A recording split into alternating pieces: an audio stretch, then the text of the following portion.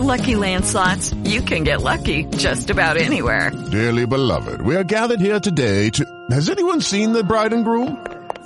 Sorry, we're here. We were getting lucky in the limo and we lost track of time. No, Lucky Land Casino, with cash prizes that add up quicker than a guest registry. In that case, I pronounce you lucky. Play for free at LuckyLandSlots.com. Daily bonuses are waiting. No purchase necessary. Void where prohibited by law. 18+. Terms and conditions apply. See website for details.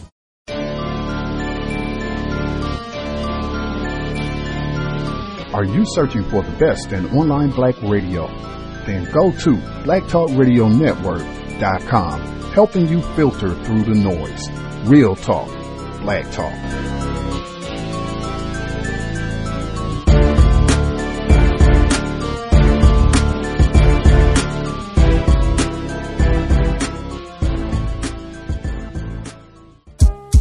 Yo, D, what? Come on, what? Come on. Give me the fortune, keep the fame, said my man Lewis. I agreed, know what he mean, because we live the truest lie. I asked him why we follow the law of the bluest eye. He looked at me, he thought about it, was like I'm clueless. Why? The question was rhetorical, the answer is horrible. Our morals are out of place, it got our lives full of sorrow. And so tomorrow coming later than usual, waiting on someone to pity us, while we find the beauty in the hideous. They say money's the root of all evil, but I can't tell, you know what I mean. Pesos, franc shens, cowrie shells, dollar bills.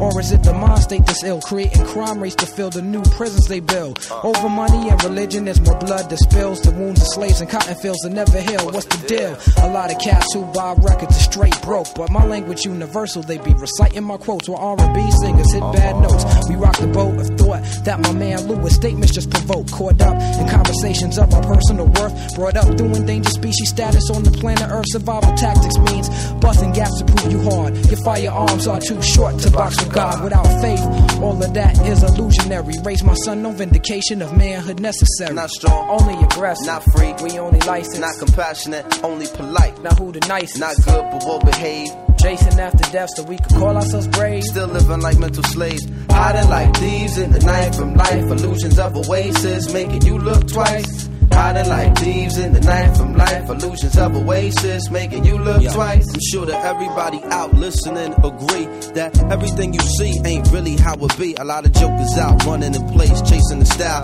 Be a lot going on beneath the empty smile. Most cats in my area be loving the hysteria. Synthesized surface conceals the interior. America, land of opportunity, mirages and camouflages more than usually. Speaking loudly, saying nothing, you confusing me, you losing me. Your game is twisted, want me enlisted, and you usury. Foolishly, most men join the ranks cluelessly, but foolishly accept the deception, believe the perception. Reflection rarely seen across the surface of the looking glass. Walking the street, wondering who they be looking past, looking gas with them imported designer shades on. Stars shine bright, but the light rarely stays on. Same song, just remix, different arrangement. Put you on the yacht, but they won't call it a slave ship. Strangeness, you don't control this, you barely hold this. Screaming brand new when they just sanitize the old shit. Suppose it's just another clever Jedi mind trick that they've been running across stars through all the time. What I find is distressing, there's never no in between. We either niggas or kings, we either bitches or queens. The deadly ritual scenes of mirth and the perverse, full of short attention span, short tempers and short skirts.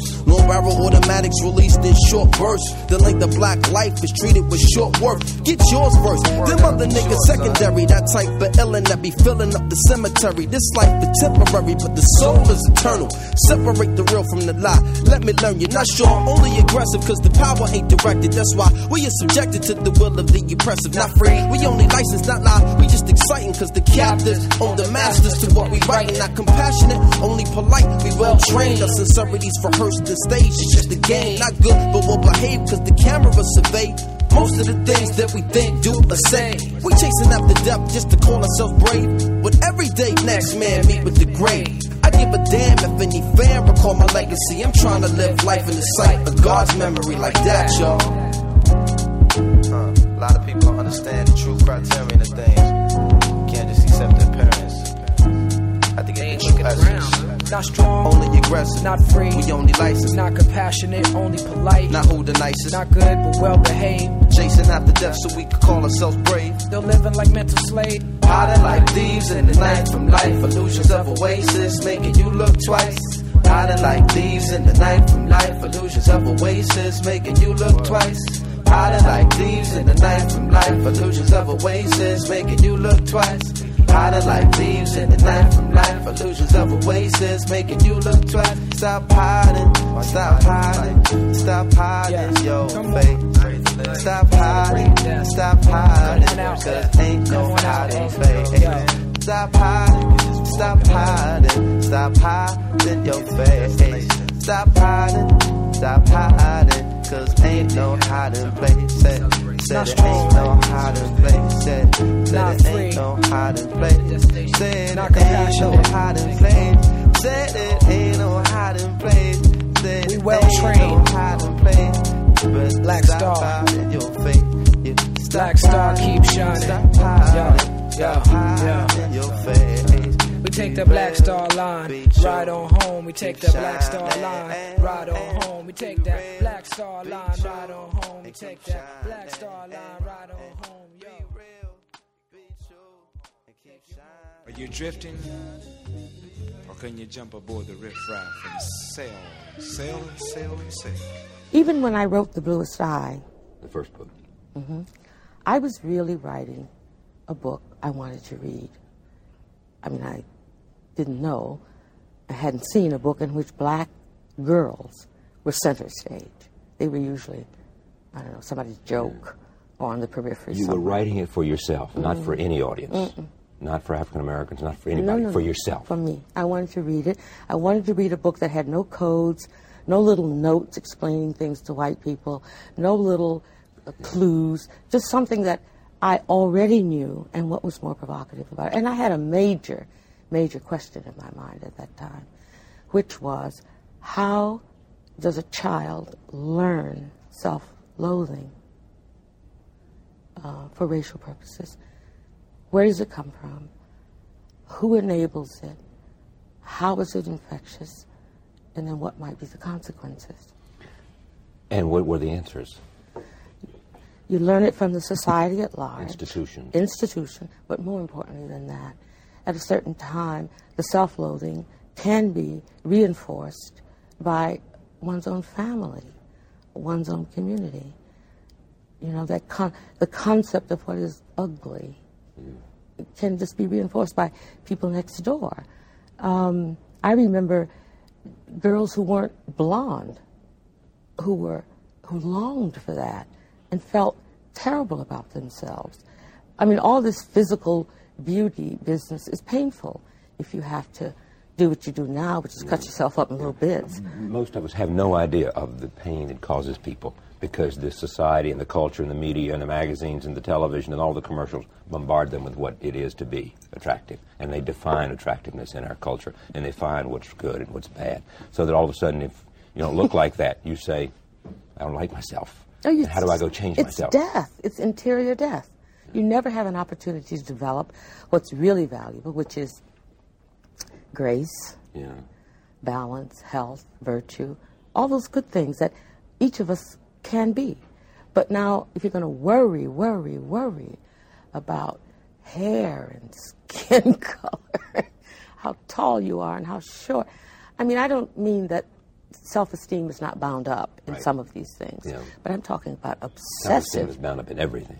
Just give me your take on Rodney King and Los Angeles and all of that experience. The most remarkable thing to me about Rodney King and what happened afterwards was people kept saying, oh, this terrible explosion, oh, the riots, oh, this is awful and could have been avoided, or what is it about? What struck me most about the people who were burning down shops and stealing was how long they waited. The restraint, not the spontaneity, the restraint. You realize the moment to be anarchic was when we saw those tapes. When we first saw those tapes. They waited for justice. They waited. How long was that? 9 months, a year? They waited for justice almost a year and didn't come. No one talks about the fact that no one ran out into the streets as I wanted to. I was sitting in there with my son. It was like a ballet. It was unbelievable. And I think everybody felt that way. And no one, they didn't do a thing. They waited. That's amazing. That's amazing to me.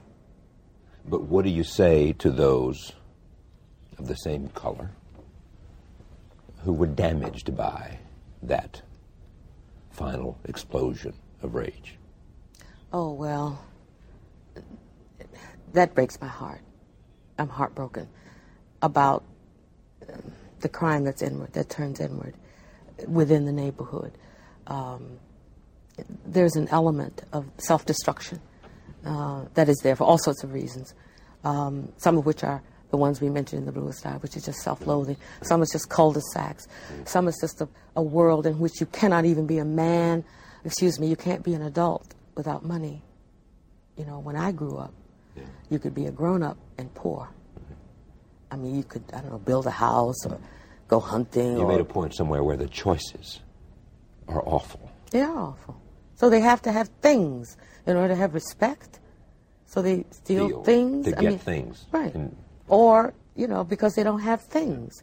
So that's heartbreaking. If you can only be tall because somebody's on their knees, then you have a serious problem. And my feeling is white people have a very, very serious problem. And they should start thinking about what they can do about it. Take me out of it. Context of white supremacy. Justice Gus T. Renegade in for another broadcast, hopefully to share constructive information on the system of white supremacy.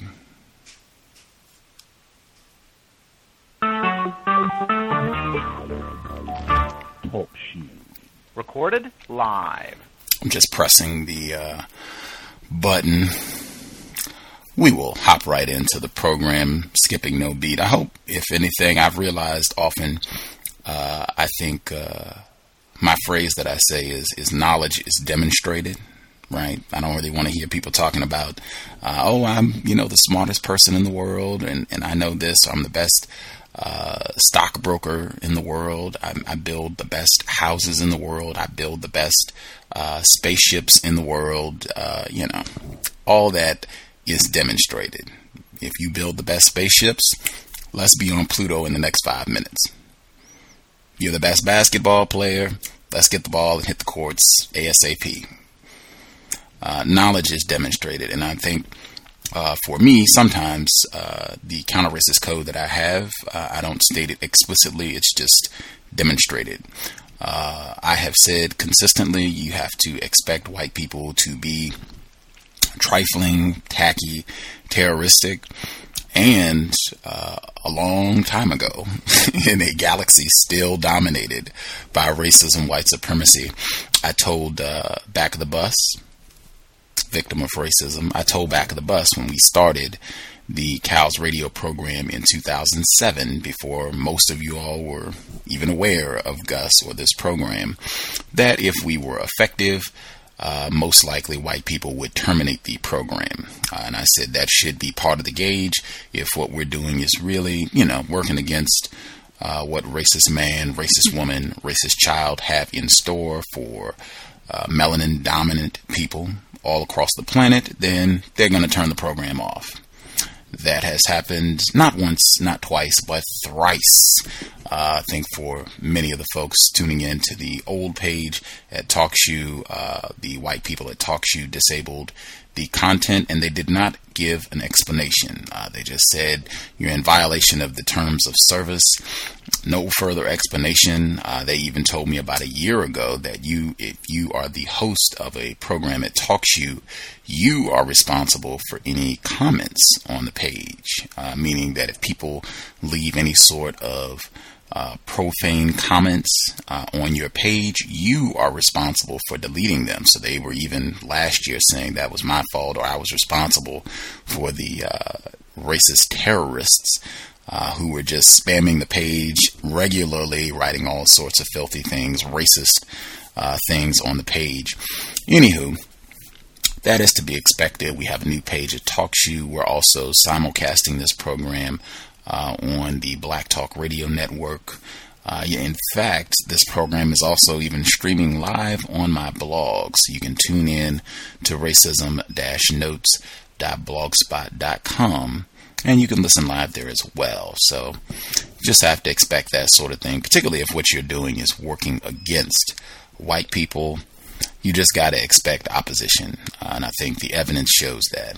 And I will remind folks, now they can gripe and complain about Gus T. Renegade, our efforts here at the Cows. There is more than one program on TalkShoe's network that has a swastika as the avatar for the page, and they have no problem putting that on the front page. When you log into TalkShoe, they have no problem having that out front as one of the programs that you can access as a community call. I will end there so that we have ample time for the Bluest Eye, Toni Morrison. The number to dial is 760-569-7676, and the code is 564-943#. Press star 6 if you have questions. Press star 8 if you're on the TalkShoe line if you have questions. I'll give out the number a few more times as we roll, but I wholeheartedly agree with Toni Morrison. White people have serious problems. Now, it's not just me saying it. I'm in total agreement with Toni Morrison. Anywho, we will get ready for the final segment of our study session on The Bluest Eye. One of my favorite books, hands down. I'll give out some of the books that we have as an option for our next set of book study sessions coming up, but I'll do that later in the program. Just some things that we kind of want to keep in mind. I think some of the major themes have been black males and them functioning as terrorists towards other black people in the book. I think that's been a major theme. I think religion, that has also been a major theme. Being a Maginot Line, one of our terms from the book. Impressive but ineffective defense. And just the different ways that religion comes in and how that has been able to pacify some of the black characters in the book or not. Major themes. And also the children just being the most vulnerable element.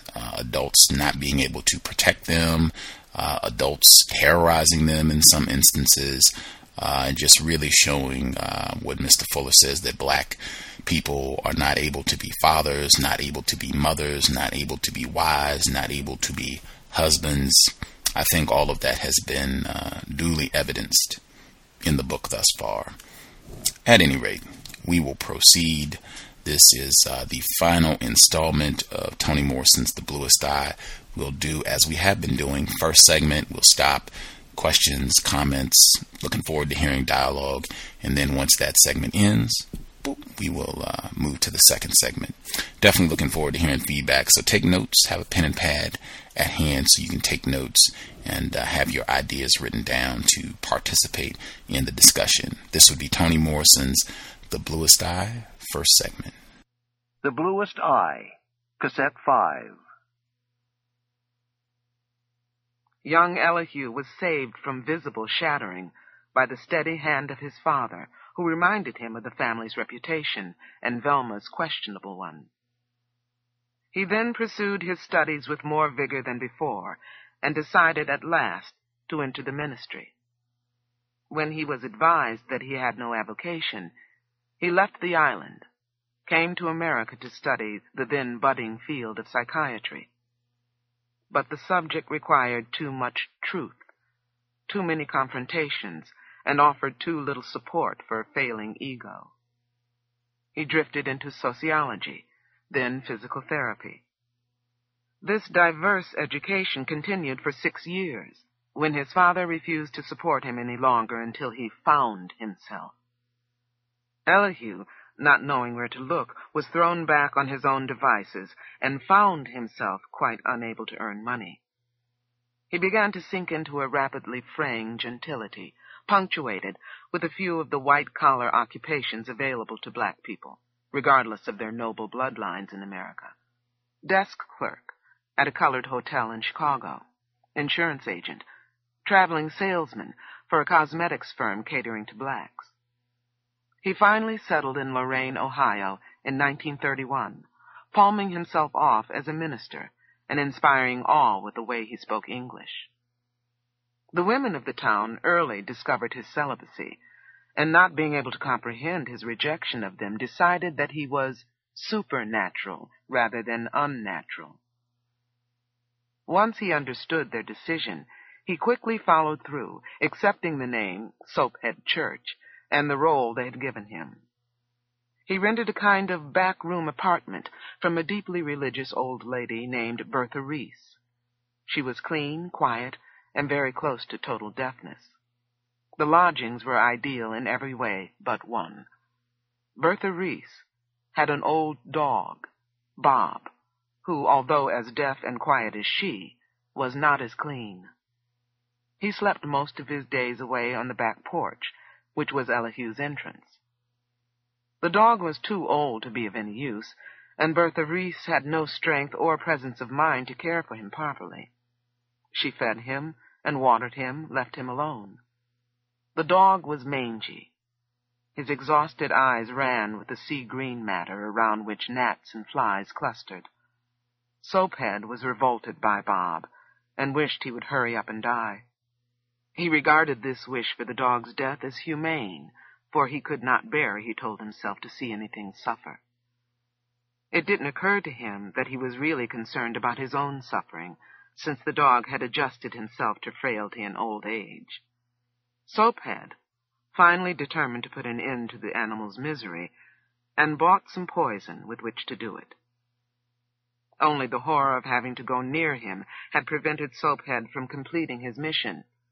He waited for rage or blinding revulsion to spur him. Living there among his worn things, rising early every morning from dreamless sleeps, he counseled those who sought his advice. His business was dread. People came to him in dread, whispered in dread, wept and pleaded in dread, and dread was what he counseled. Singly, they found their way to his door, wrapped each in a shroud, stitched with anger, yearning, pride, vengeance, loneliness, misery, defeat, and hunger. They asked for the simplest of things: love, health, and money. Make him love me. Tell me what this dream means. Help me get rid of this woman. Make my mother give me back my clothes. Stop my left hand from shaking. Keep my baby's ghost off the stove. Break so-and-so's fix. To all of these requests, he addressed himself. His practice was to do what he was bid, not to suggest to a party that perhaps the request was unfair, mean, or hopeless. With only occasional and increasingly rare encounters with the little girls he could persuade to be entertained by him, he lived rather peaceably among his things, admitting to no regrets. He was aware, of course, that something was awry in his life, and all lives, but put the problem where it belonged, at the foot of the originator of life. He believed that since decay, vice, filth, and disorder were pervasive, they must be in the nature of things. Evil existed because God had created it. He, God, had made a sloven and unforgivable error in judgment, designing an imperfect universe. Theologians justified the presence of corruption as a means by which men strove, were tested, and triumphed, a triumph of cosmic neatness. But this neatness, the neatness of Dante, was in the orderly sectioning and segregating of all levels of evil and decay. In the world, it was not so. The most exquisite-looking ladies sat on toilets, and the most dreadful-looking had pure and holy yearnings. God had done a poor job, and Soaphead suspected that he himself could have done better. It was, in fact, a pity that the Maker had not sought his counsel. Soaphead was reflecting once again on these thoughts one late, hot afternoon, when he heard a tap on his door. Opening it, he saw a little girl quite unknown to him. She was about 12 or so, he thought, and seemed to him pitifully unattractive. When he asked her what she wanted, she did not answer, but held out to him one of his cards, advertising his gifts and services. If you are overcome with trouble and conditions that are not natural, I can remove them. Overcome spells, bad luck, and evil influences. Remember, I am a true spiritualist and psychic reader, born with power, and I will help you. Satisfaction in one visit. During many years of practice, I have brought together many in marriage and reunited many who were separated. If you are unhappy, discouraged, or in distress, I can help you. Does bad luck seem to follow you? Has the one you love changed? I can tell you why. I will tell you who your enemies and friends are, and if the one you love is true or false. If you are sick, I can show you the way to health. I locate lost and stolen articles. Satisfaction guaranteed. Soaphead Church told her to come in. What can I do for you, my child? She stood there, her hands folded across her stomach, a little protruding pot of tummy. Maybe you can do it for me. Do what for you? I can't go to school no more, and I thought maybe you could help me. Help you how? Tell me, don't be frightened. My eyes. What about your eyes? I want them blue. Soaphead pursed his lips and let his tongue stroke a gold inlay. He thought it was at once the most fantastic and the most logical petition he had ever received. Here was an ugly little girl asking for beauty. A surge of love and understanding swept through him, but was quickly replaced by anger. Anger that he was powerless to help her. Of all the wishes people had brought him, money, love, revenge, this seemed to him the most poignant, and the one most deserving of fulfillment. A little black girl who wanted to rise up out of the pit of her blackness and see the world with blue eyes. His outrage grew and felt like power. For the first time, he honestly wished he could work miracles. Never before had he really wanted the true and holy power, only the power to make others believe he had it. It seemed so sad, so frivolous, that mere mortality, not judgment, kept him from it. Or did it? With a trembling hand, he made the sign of the cross over her. His flesh crawled. In that hot, dim little room of worn things, he was chilled. I can do nothing for you, my child. I am not a magician. I work only through the Lord. He sometimes uses me to help people. All I can do is offer myself to him as the instrument through which he works. If he wants your wish granted, he will do it. Soaphead walked to the window, his back to the girl. His mind raced, stumbled, and raced again. How to frame the next sentence. How to hang on to the feeling of power. His eye fell on old Bob, sleeping on the porch. We must make, some offering, that is, some contact with nature. Perhaps some simple creature might be the vehicle through which he will speak. Let us see. He knelt down at the window and moved his lips. After what seemed a suitable length of time, he rose and went to the icebox that stood near the open window. From it, he removed a small packet wrapped in pinkish butcher paper. From a shelf, he took a small brown bottle and sprinkled some of its contents on the substance inside the paper. He put the packet, partly opened, on the table. Take this food and give it to the creature sleeping on the porch. Make sure he eats it, and mark well how he behaves. If nothing happens, you will know that God has refused you. If the animal behaves strangely, your wish will be granted on the day following this one. The girl picked up the packet. The odor of the dark, sticky meat made her want to vomit. She put a hand on her stomach. Courage. Courage, my child. These things are not granted to faint hearts. She nodded and swallowed visibly, holding down the vomit. Soaphead opened the door, and she stepped over the threshold. Goodbye. God bless, he said, and quickly shut the door. At the window, he stood watching her, his eyebrows pulled together into waves of compassion, his tongue fondling the worn gold in his upper jaw. He saw the girl bending down to the sleeping dog, who, at her touch, opened one liquid eye, matted in the corners with what looked like green glue. She reached out and touched the dog's head, stroking him gently. She placed the meat on the floor of the porch, near his nose. The odor roused him. He lifted his head and got up to smell it better. He ate it in 3 or 4 gulps. The girl stroked his head again, and the dog looked up at her with soft triangle eyes. Suddenly, he coughed, the cough of a phlegmy old man, and got to his feet. The girl jumped. The dog gagged, his mouth chomping the air, and promptly fell down. He tried to raise himself, could not, tried again, and half fell down the steps. Choking, stumbling, he moved like a broken toy around the yard. The girl's mouth was open, a little petal of tongue showing. She made a wild, pointless gesture with one hand, and then covered her mouth with both hands. She was trying not to vomit.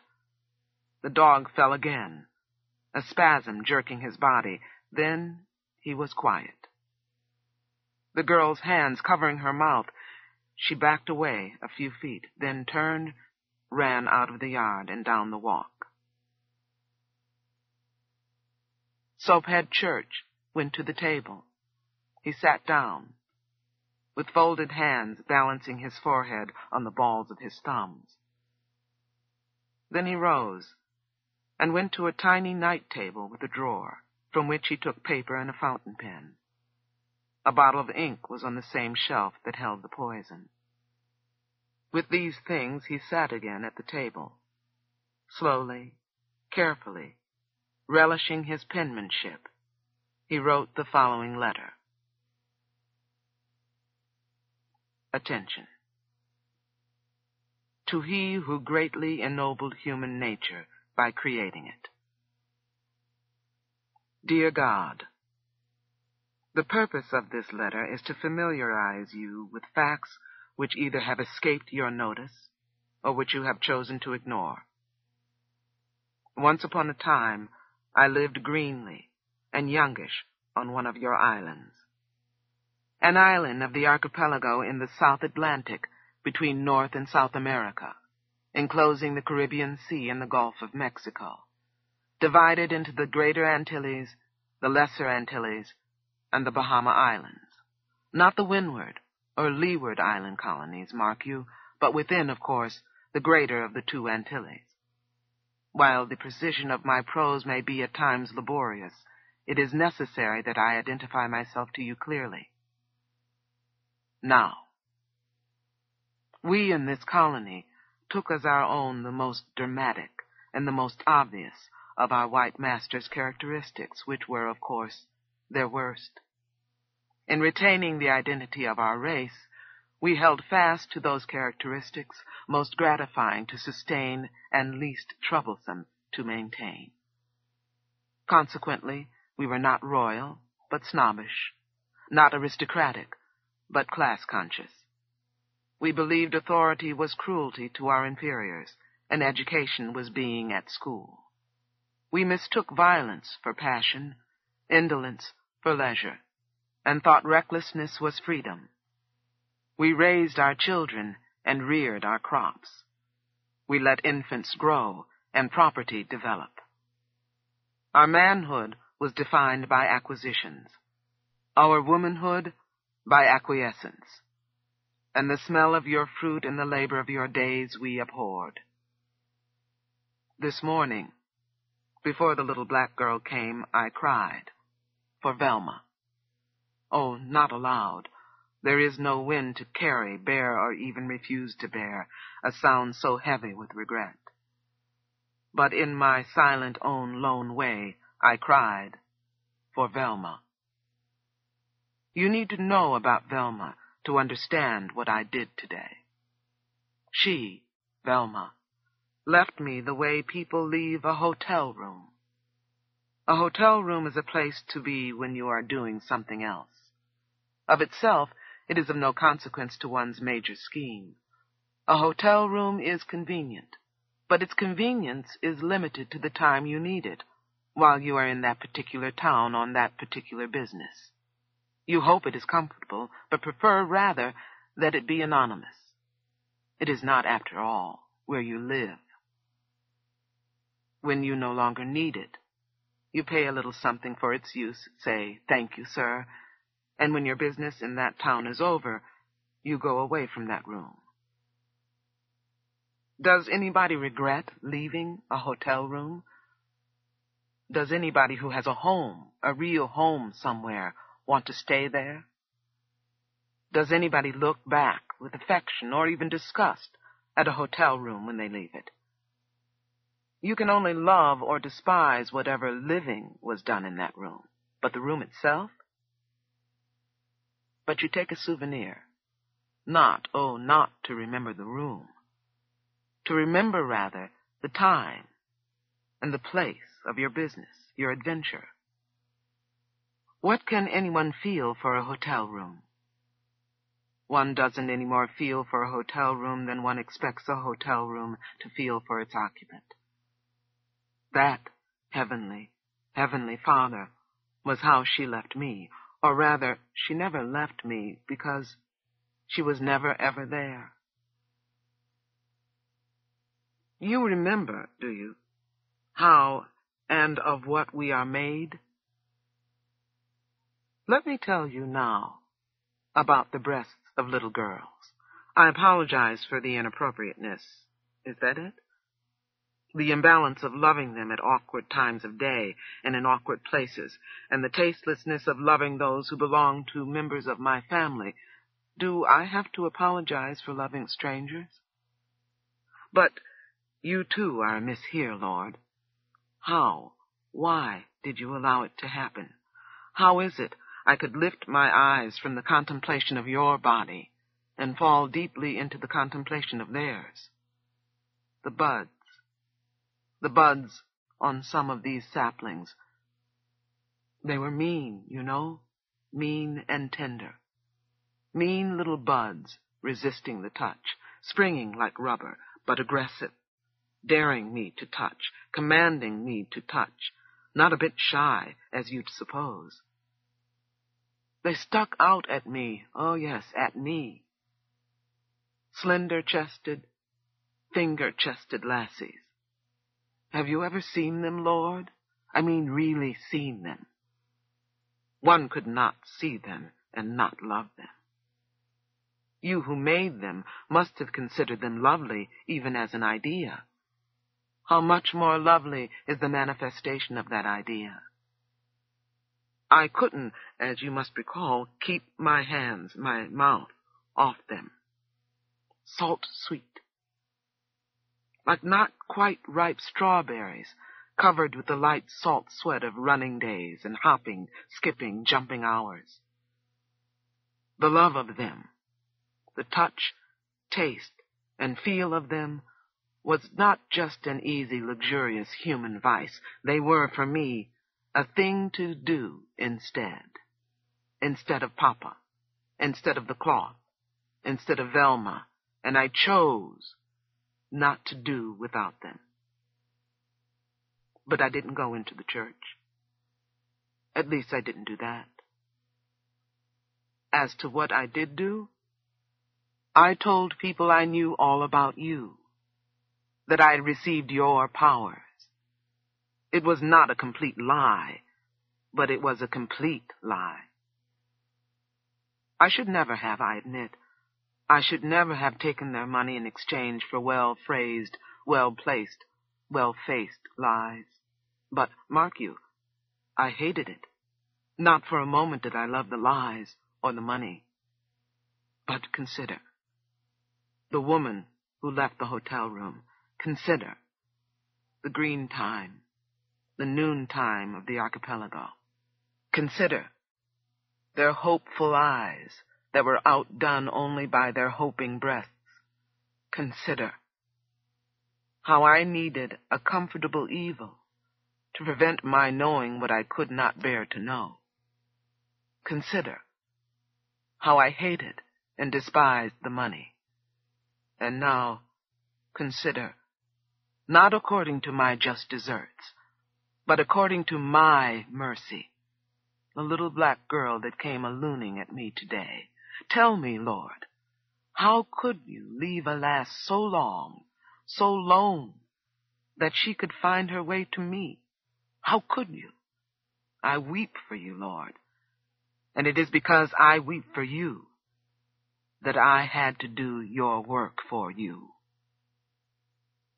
Do you know what she came for? Blue eyes, new blue eyes, she said, like she was buying shoes. I'd like a pair of new blue eyes. She must have asked you for them for a very long time, and you hadn't replied. A habit, I could have told her, a long-ago habit broken for Job, but no more. She came to me for them. She had one of my cards, card enclosed. By the way, I added the Micah, Elihu Micah Whitcomb, but I am called Soaphead Church. I cannot remember how or why I got the name. What makes one name more a person than another? Is the name the real thing, then? And the person only what his name says?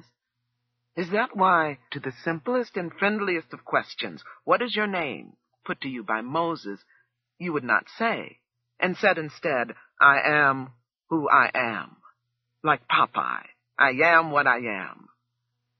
Afraid you were, weren't you, to give out your name? Afraid they would know the name and then know you. Then they wouldn't fear you. It's quite all right. Don't be vexed. I mean no offense. I understand. I have been a bad man, too, and an unhappy man, too, but someday I will die. I was always so kind. Why do I have to die? The little girls are the only things I'll miss. Do you know that when I touched their sturdy little tits and bit them just a little, I felt I was being friendly? I didn't want to kiss their mouths, or sleep in the bed with them, or take a child bride for my own. Playful, I felt, and friendly. Not like the newspapers said, not like the people whispered. And they didn't mind at all, not at all. Remember how so many of them came back? No one would even try to understand that. If I'd been hurting them, would they have come back? 2 of them, Doreen and Sugar Babe, they'd come together. I gave them mints, money, and they'd eat ice cream with their legs open while I played with them. It was like a party. And there wasn't nastiness, and there wasn't any filth, and there wasn't any odor, and there wasn't any groaning, just the light white laughter of little girls and me. And there wasn't any look, any long, funny look, any long, funny Velma look afterward. No look that makes you feel dirty afterward, that makes you want to die. With little girls, it is all clean and good and friendly. You have to understand that, Lord. You said, suffer little children to come unto me, and harm them not. Did you forget? Did you forget about the children? Yes, you forgot. You let them go wanting. Sit on road shoulders, crying next to their dead mothers. I've seen them, charred, lame, halt. You forgot, Lord. You forgot how and when to be God. That's why I changed the little black girl's eyes for her. And I didn't touch her. Not a finger did I lay on her. But I gave her those blue eyes she wanted. Not for pleasure. Not for money. I did what you did not, could not, would not do. I looked at that ugly little black girl, and I loved her. I played you, and it was a very good show. I have caused a miracle. I gave her the eyes. I gave her the blue, 2 blue eyes. Cobalt blue. A streak of it, right out of your own blue heaven. No one else will see her blue eyes, but she will. And she will live happily ever after. I have found it meet and right so to do. Now you are jealous. You are jealous of me. You see? I, too, have created, not aboriginally, like you. But creation is a heady wine, more for the taster than the brewer. Having therefore imbibed, as it were, of the nectar, I am not afraid of you, of death, not even of life. And it's all right about Velma, and it's all right about Papa, and it's all right about the Greater and the Lesser Antilles. Quite all right. Quite. With kindest regards, I remain your Elihu Micah Whitcomb.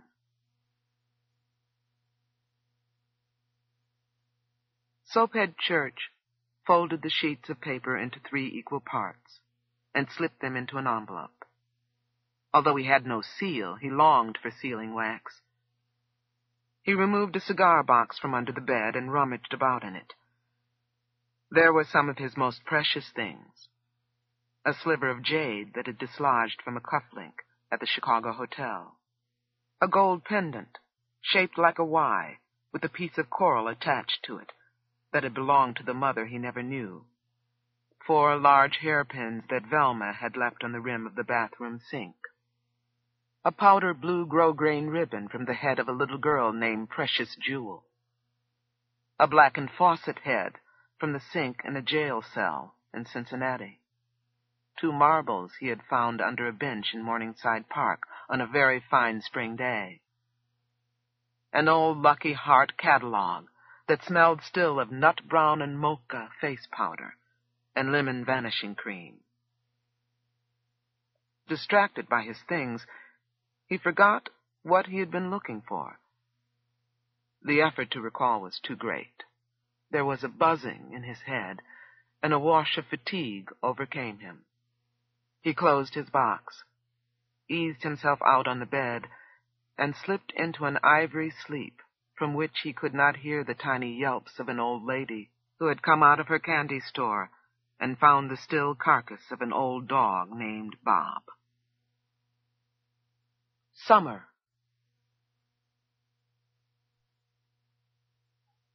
I have only to break into the tightness of a strawberry, and I see summer. Its dust and lowering skies. It remains for me a season of storms. The parched days and sticky nights are undistinguished in my mind, but the storms, the violent, sudden storms, both frightened and quenched me. But my memory is uncertain. I recall a summer storm in the town where we lived, and imagine a summer my mother knew in 1929. There was a tornado that year, she said, that blew away half of South Lorraine. I mix up her summer with my own. Biting the strawberry, thinking of storms, I see her. A slim young girl in a pink crepe dress. One hand is on her hip. The other lolls about her thigh, waiting.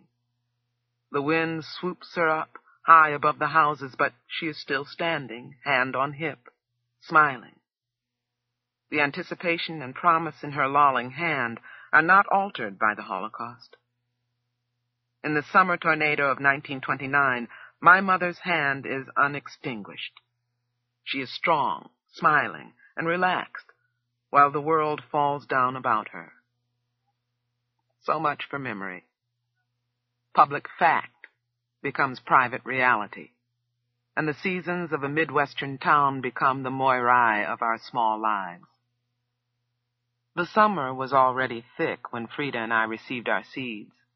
We had waited since April for the magic package containing the packets and packets of seeds we were to sell for 5 cents each, which would entitle us to a new bicycle. We believed it, and spent a major part of every day trooping about the town selling them.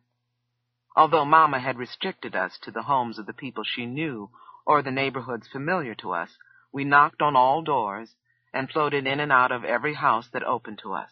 12-room houses that sheltered half as many families, smelling of grease and urine. Tiny wooden 4-room houses tucked into bushes near the railroad tracks. The up-over places, apartments up over fish markets, butcher shops, furniture stores, saloons, restaurants.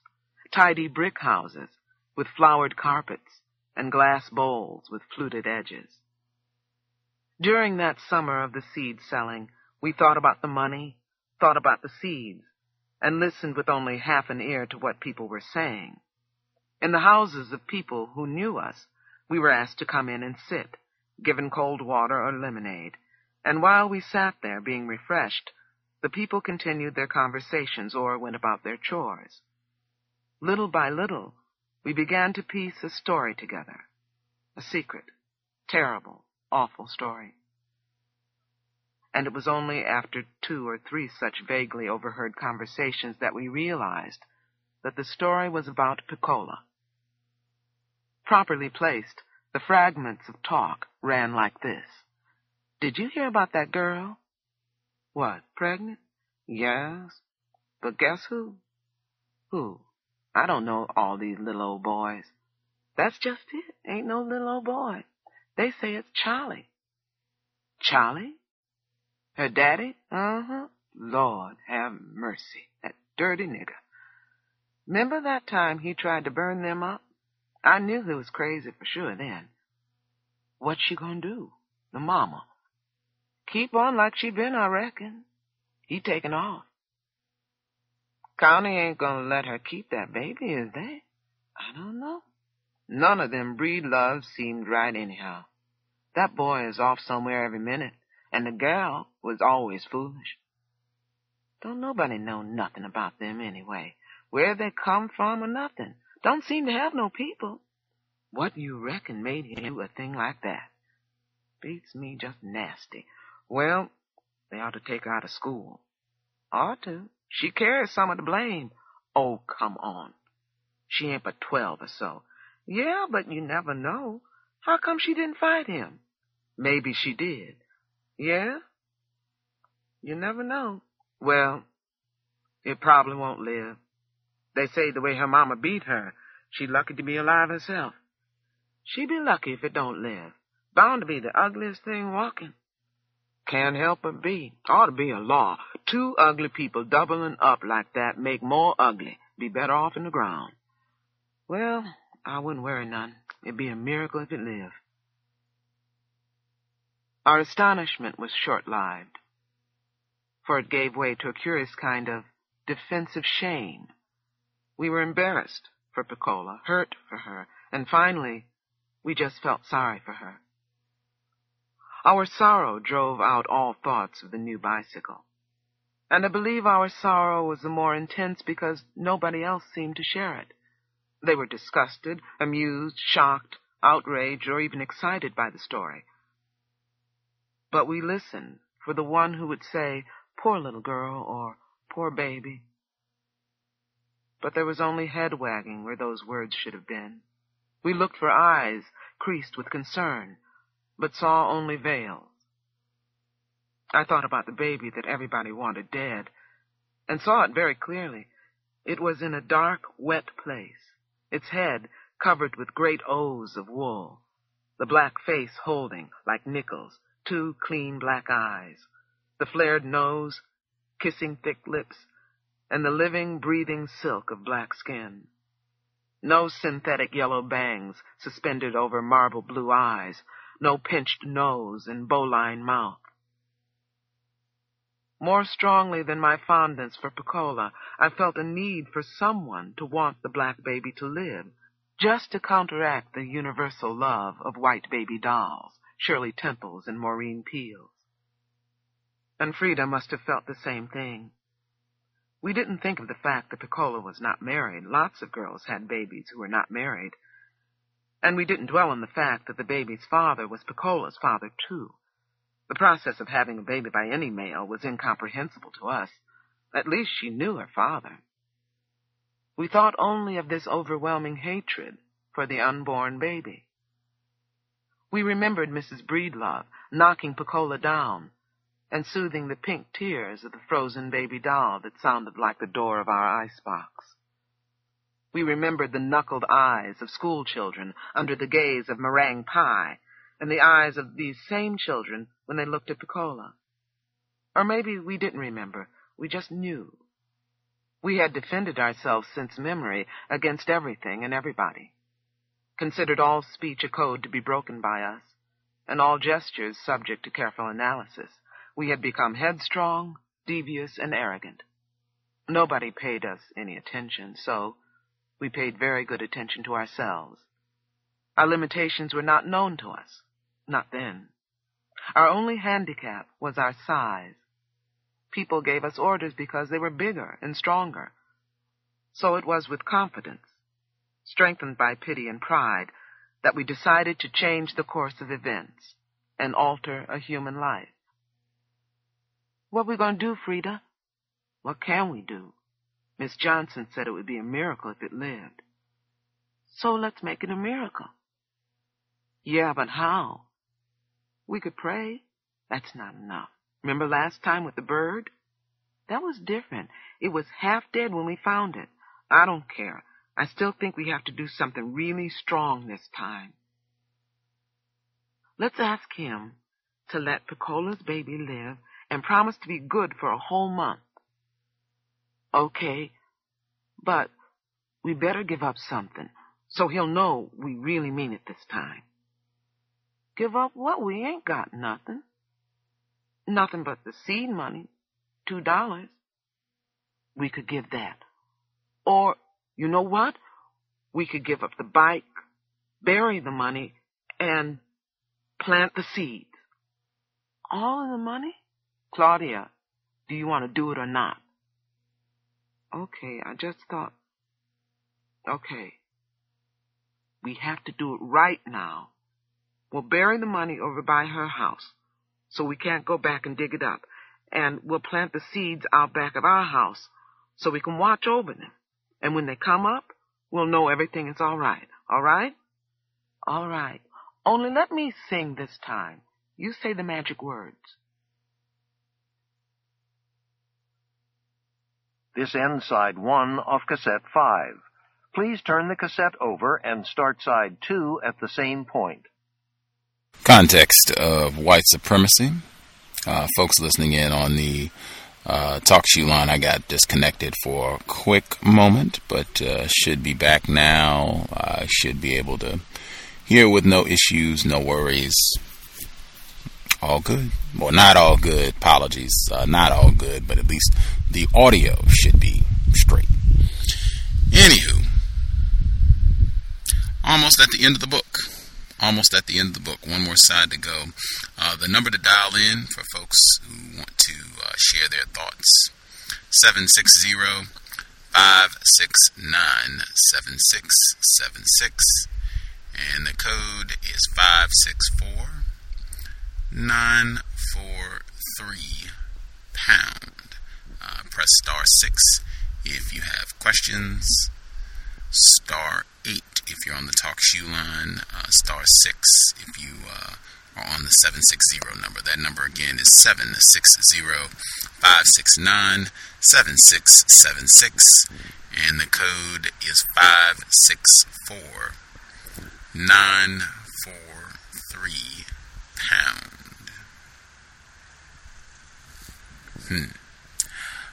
Let's see. I think this might be B Moore with a hand up. B Moore, your line should be open. I'll open up the others as we roll. Peace, Gus, and all the other listeners. Yes, this is B Moore. Goodness, I don't know where to start. Very sad segment. I guess I'll talk about the gossiping about C.O.W.S. I think it was really crazy how they said that she was to blame. Here she is, a 12-year-old girl, a victim of incest by her own father, and they're sitting around gossiping about, I think adult women sitting around gossiping about her. No one's been empathetic, talking about she's the one to blame and how the baby's going to be ugly and deserve to die. Precious came to mind. I watched that movie one time. I was scarred by it. I couldn't get the images out of my head, but that's the movie that came to mind. And I just want to say we're all guilty of blaming the victim. It's like breaking somebody's legs and calling them crippled. And that's all I have to say. Wow. Person 9325, your line should be open. Yes, can I be heard? Yes, sir. Okay, what jumped out at me is the C.O.W.S Church was the third male that was involved in sexual molestation. But first it was, I believe, Mr. Henry, and then it was Charlie, and now C.O.W.S Church. And so we got a continuation of, I guess, black male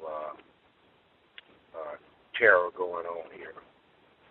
But I thought, too, it was significant that Claudia escaped, any type of sexual perversion. Her little sister was molested by Mr. Henry, and then, of course, C.O.W.S by her father, and then C.O.W.S Church. And C.O.W.S Church, to me, seemed like, when he wrote the letter to God, that he was somewhat insane, because he thought he was telling God something, or that he was doing something that God could not do, but that's insane in itself. And then the fact that he didn't like to touch human flesh, but then he liked little girls. He was a real twisted puppy, and it makes you wonder if there really are people in the world that, think like him. I think it was an amazing feat for Toni Morrison to let us peep into the mind of a pedophile. But, it's pretty gruesome. So, that's it for now. Maybe I get a chance to say something else.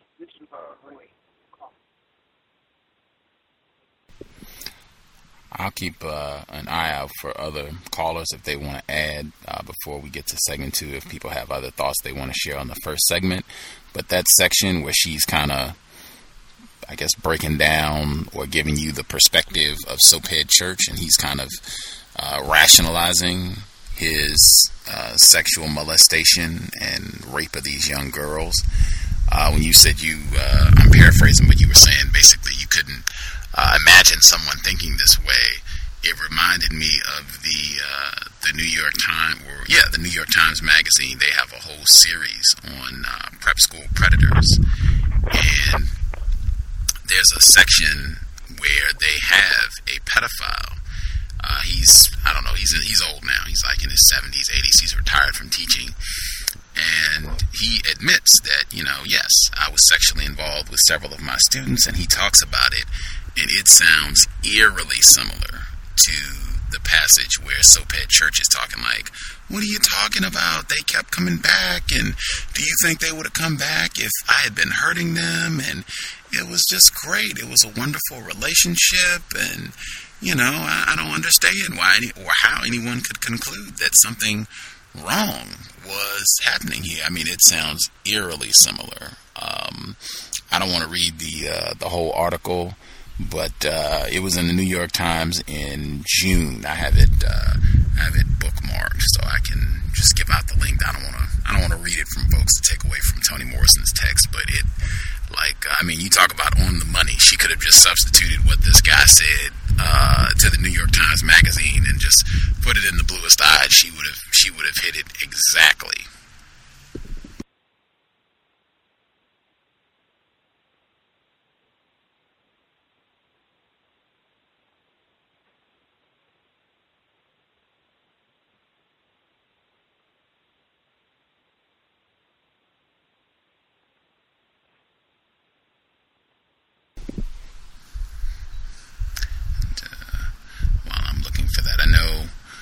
One other thing that stood out for me, just looking for patterns, we were talking earlier about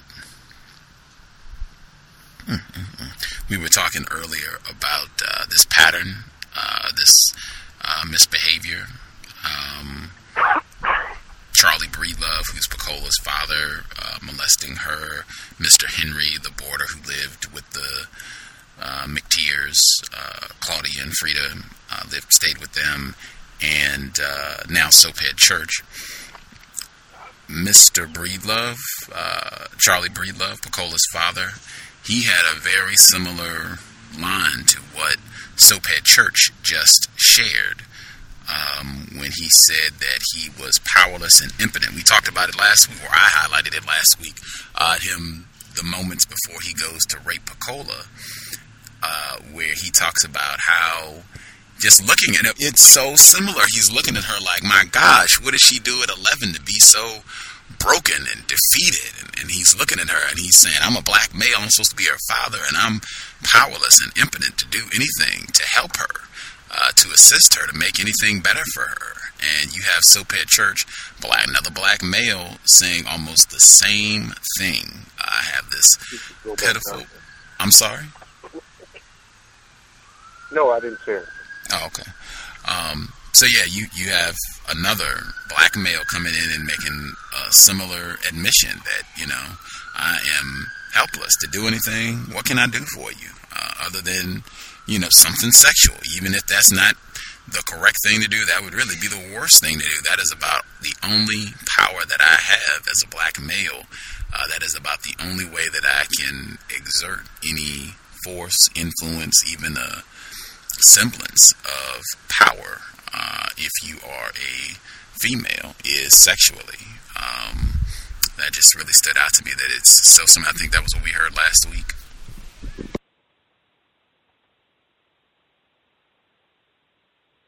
Yes, another thing I wanted to mention was I had always thought of impotence being a lack of being able to perform sexually. But, since reading this book and discussing it, I've looked the definition up. It just means weakness or a lack of strength. So you could actually use the word impotent in another way. You could actually say that, the black male in America, in a racist society, would be impotent. And that could be a true statement. And it wouldn't have anything to do with sexual. My YouTube video got that definition at the very beginning, definition for impotence, and Mr. Fuller has said that. I think that's one of our recognized sound clips from the Cows. Mr. Fuller saying that the most impotent creature on the planet in the form of a person is the black male. I don't think he was talking sexual. I think that was the definition that you just shared. I think that's the definition he was using for impotence. But yeah, I could not agree more. I think this book makes that point repeatedly. 8162, your line is open. 1996, your lines are also open. Yes, hello. Greetings, Gus. This is Minnie B. Shooby-Doo. Shooby-Doo. Bruce Fine. Minnie B. Shooby-Doo. I found you. The talk shoe was not working today. But as I was listening, I was just fascinated by Toni Morrison's use of language, and I found myself for a moment even feeling a little twistedly seduced by her words as I was reading along with the audio, and I think that really speaks to the power of Toni Morrison's ability to communicate and be descriptive of these experiences of the various characters.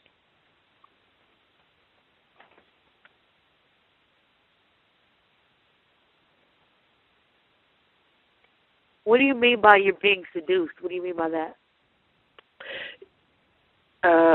Just being so drawn into as she's describing the pedophiles and how at one point it's vile and pernicious, but the eloquence in which she brings us into their mind, it is like, oh, well, wow. Okay, I guess if you're thinking like that, I could see how you would become a pedophile, and it was, yeah, that's what I mean. Seduced by the language and the words.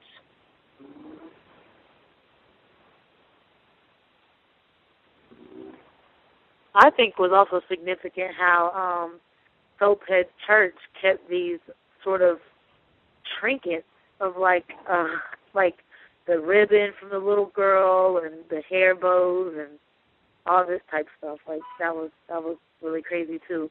And how he opened the box and forgot what he was even looking for in the beginning because he was so, I guess, entranced by all these little things that he forgot what he was looking for.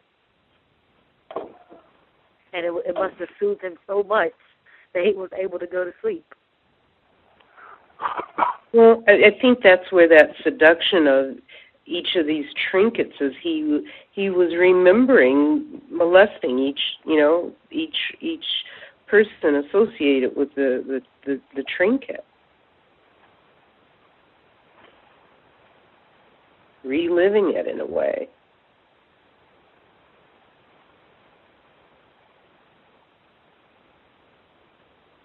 Can I be heard?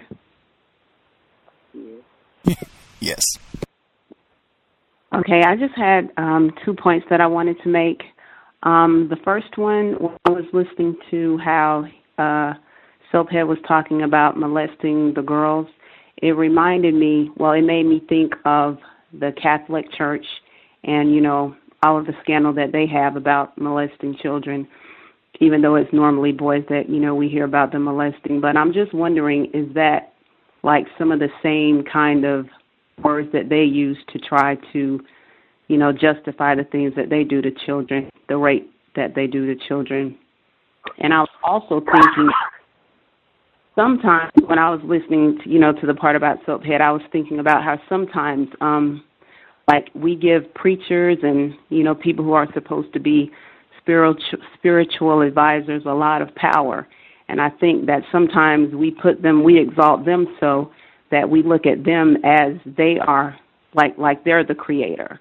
And then, if a child comes to you and tells you something that the person did, you can't separate the person from, being this deity or whatever, and you don't really believe your child. So I just thought that was really telling, because I think that that's something that happens a lot in our community, and I'm not really sure why that happens that way, but it happens a lot, and that was, that's very upsetting for me. But I was also wondering, why was it that her friends, the two sisters, were the only ones who seemed to be concerned with how the little girl may be feeling after being pregnant and being raped by her father? That's really all I had to say.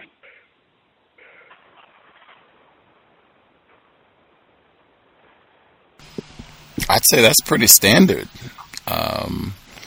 At least for this book anyway, I think it's pretty standard. Unfortunately, I would say it's pretty standard in real life, where people who are black people who are victims of some sort of sexual molestation don't get the appropriate response from adults. I think we talked about that over and over and over, where they do not get any attention. They do not get any concern. No one comes to them with hordes of counseling options and to hold their hand and, to really make sure that everything possible is done to help that person heal. That doesn't typically happen for whether it's a black female child or a black male child. That typically doesn't happen. So I'd say the book, unfortunately, it accurately captures what tends to take place for black children.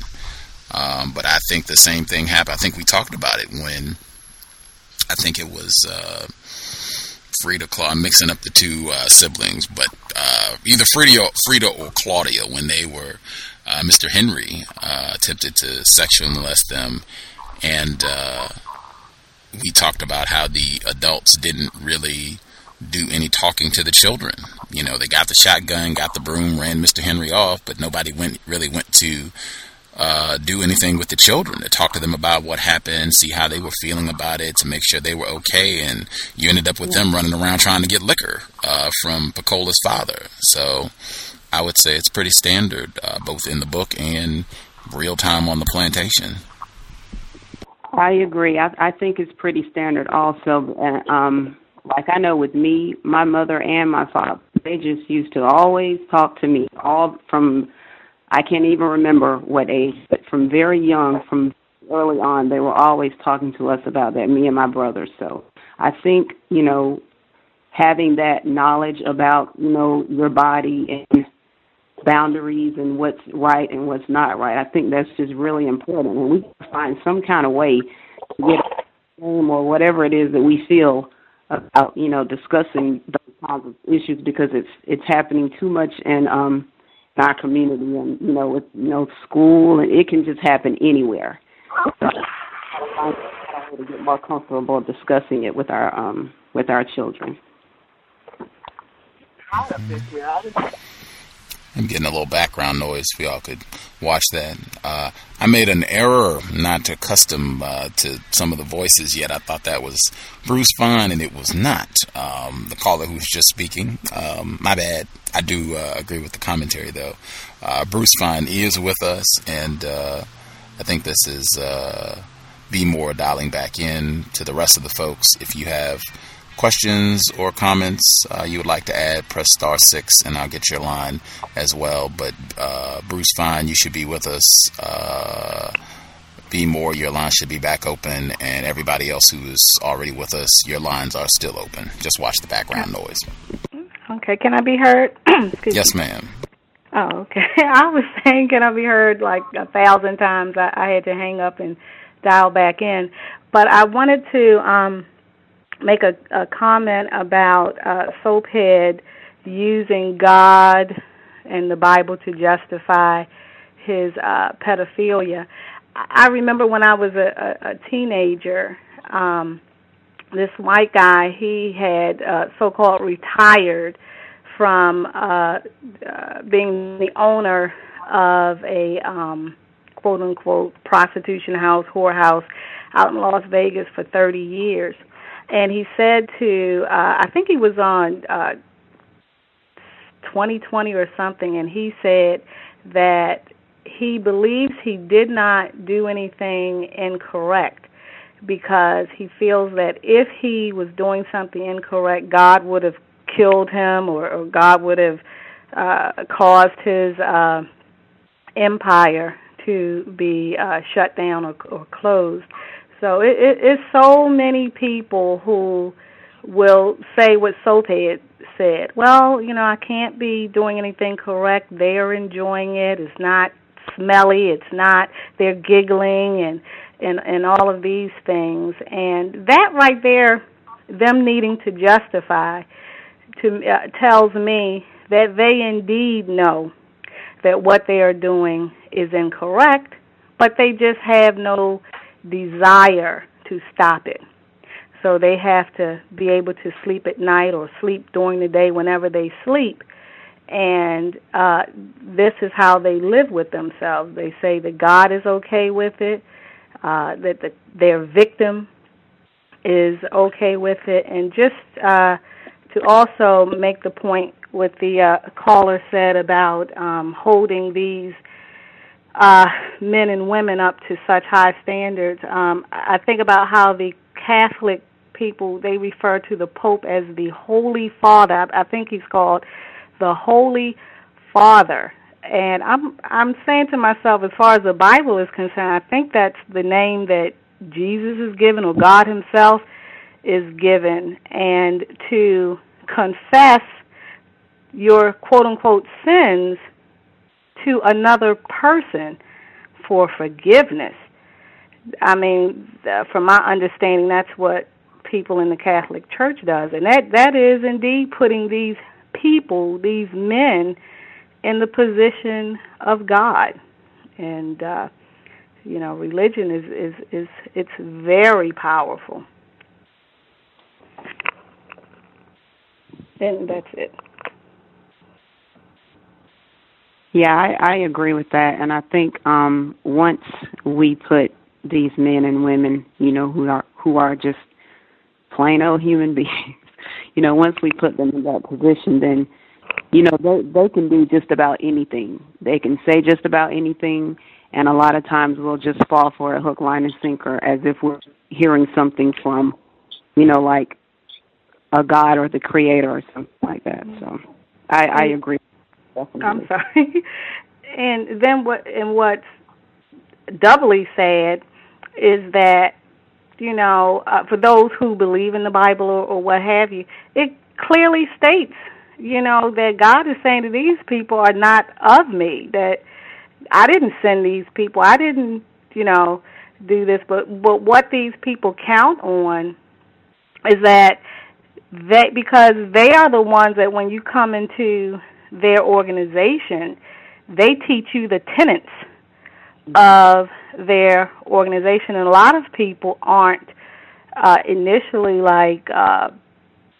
I guess you could say, schooled in the very Bible that these people say that they are teaching from. Wow. So if you don't pick it up yourself and know what's in there yourself, then these people who are really not representing, if you will, God, they're misrepresenting, you won't realize that they are not, the Holy Father, or you should not be confessing your sins to another fallible human being. Right. Exactly. This is 9325. Can I be heard? Yes. I was wondering what the other callers thought about the church women and the way that they dealt, or they're coping, the way that they're coping with the different things that are happening, poverty, racism, sexism, the way they talked about the prostitutes, the way that they talked about the cola, when, when the little girls overheard them, even when they was talking at Aunt Jimmy's funeral, that gossip, like. Can anybody speak on that?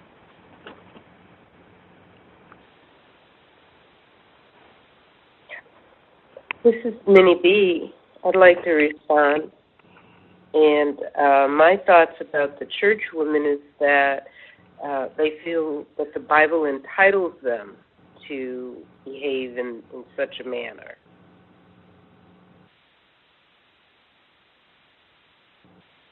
They don't see... Oh, sorry. Go ahead. I was just going to say they don't see their behavior, the gossiping and mistreatment, as unholy because they're of the church.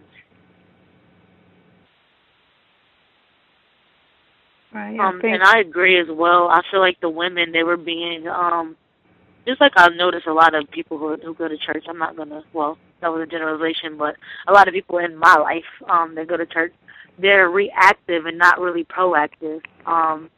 I remember one caller being on the line, he said something, he had an issue with a roommate or something, and the roommate said, you're not going to do anything, all you're going to do is pray.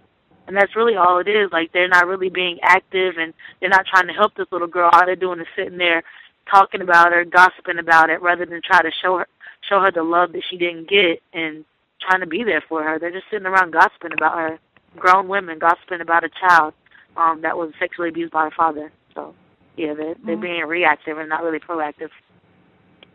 Right. Can I be heard? Mm-hmm. Hello? Can I be heard? Yes. Yes. Oh, okay. Yes. Sorry.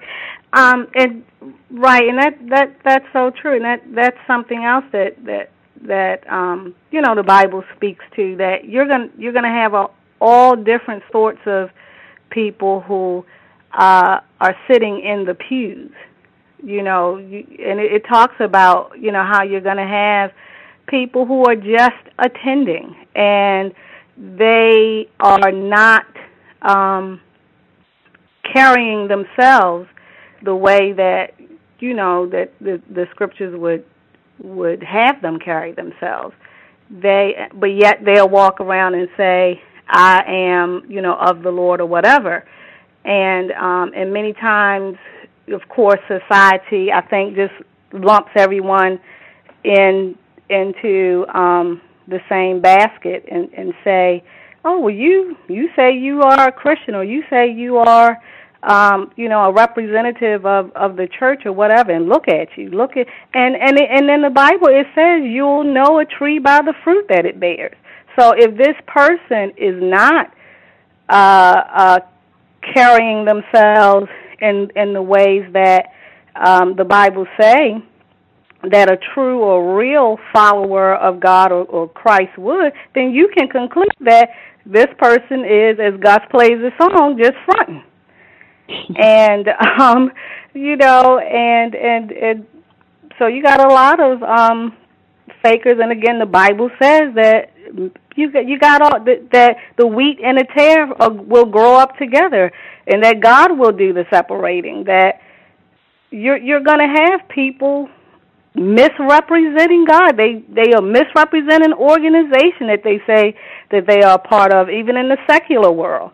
You're going to have all kind of sorts of people who say, you know, for example, I believe in what the cows teach, or, you know, whatever, and everything about their actions is contrary to what Gus may represent, or Mr. Fuller, or Dr. Welsing, or what have you. And so just like in the secular world, you have it in the so-called church world. Yeah, that's true.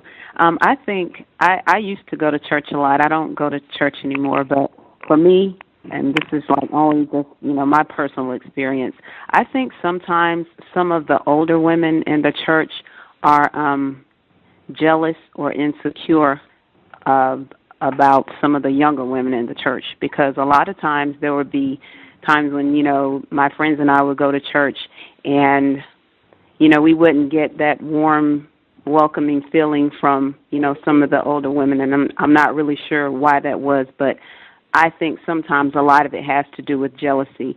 It could be looks, it could be, you know, youth, it could be a number of things, but I think a lot of times that boils down to just plain old jealousy.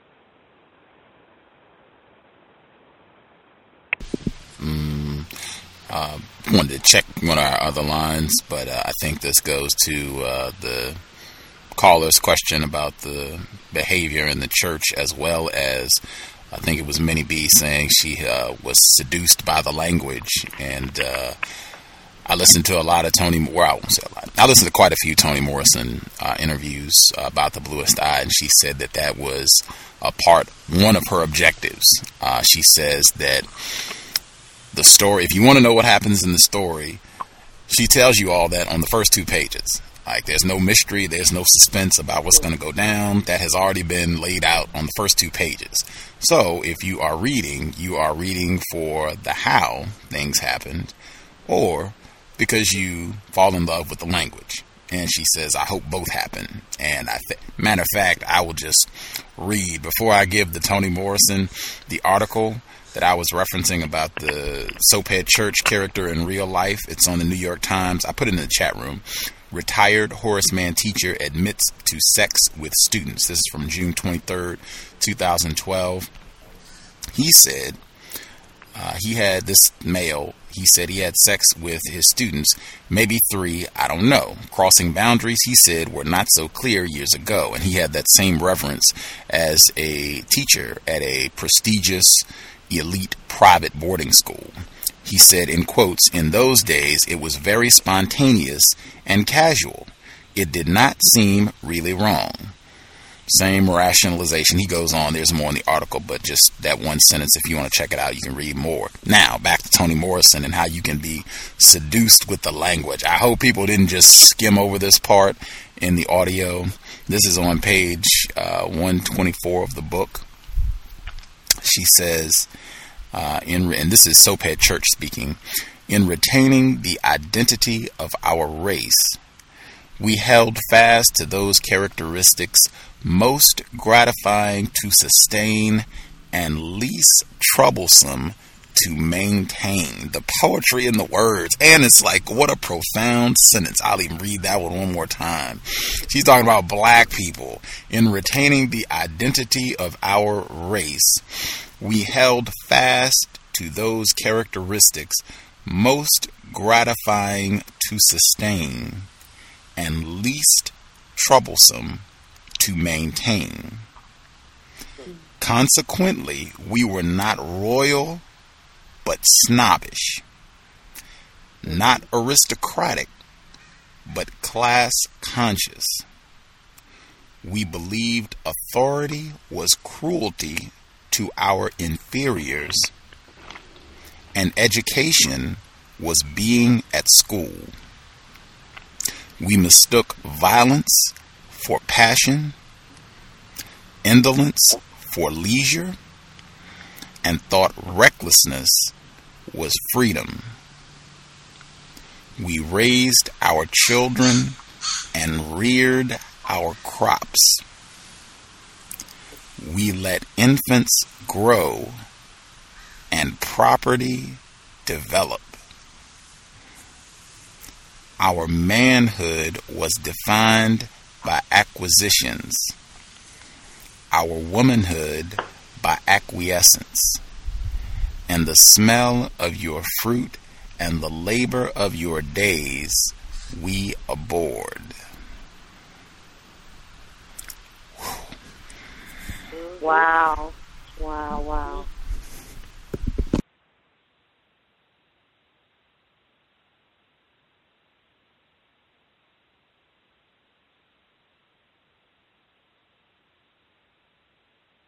She speaks truth to the human, to the black experience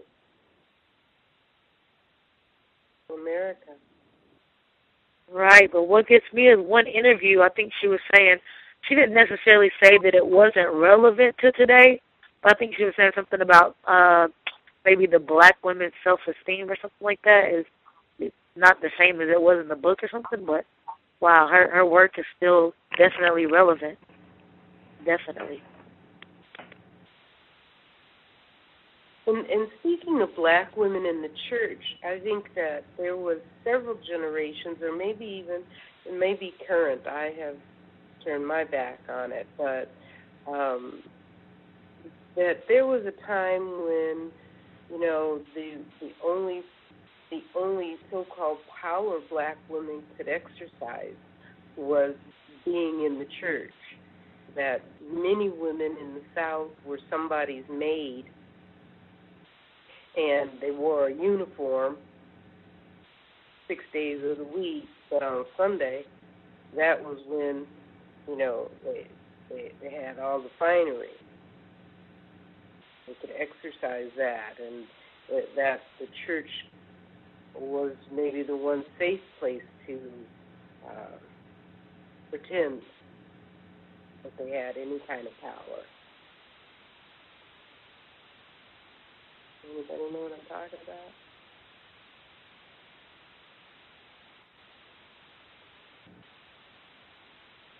Women's Day.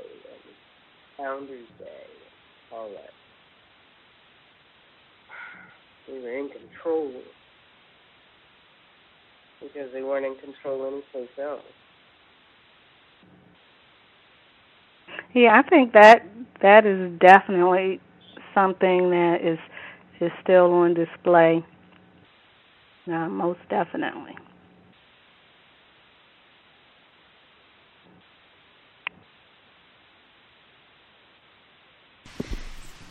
I think that line in the passage where so many of them, we were not royal but snobbish.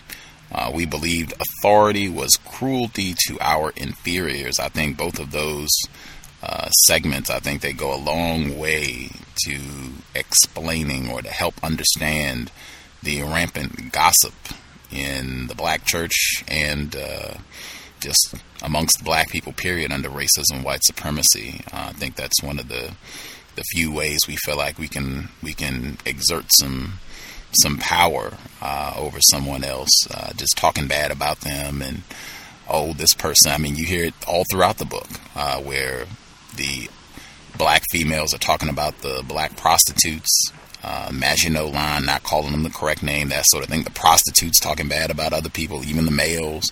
You hear it all throughout the book. Just people talking bad about other black folks. But were they talking bad about other black folks, or were they exercising the oral tradition? Could it be both? Oh, I don't know how many. We weren't talking about reading the newspaper or anything, but that's how this information kind of, were they gossiping at the table, or was there this passive aggressive way of alerting each other? Keep your daughters away from so and so, or this is what she's going. I think maybe both were going on. I wonder how much of this behavior was actually mimicking what they saw white people doing. I mean, white people make careers out of and loads of money out of gossiping. They have gossip columns, gossip magazines, gossip this, that, and the other. I wonder how much gossiping they would do, since a lot of these black women were in their homes a lot, how much they witnessed. And when you are in a position that we've been in, and they put themselves up as supreme and doing everything right, so how much more would we be emulating them? This is the right thing to do. Talk about people. I'm mimicking and imitating what I see. I'm just wondering.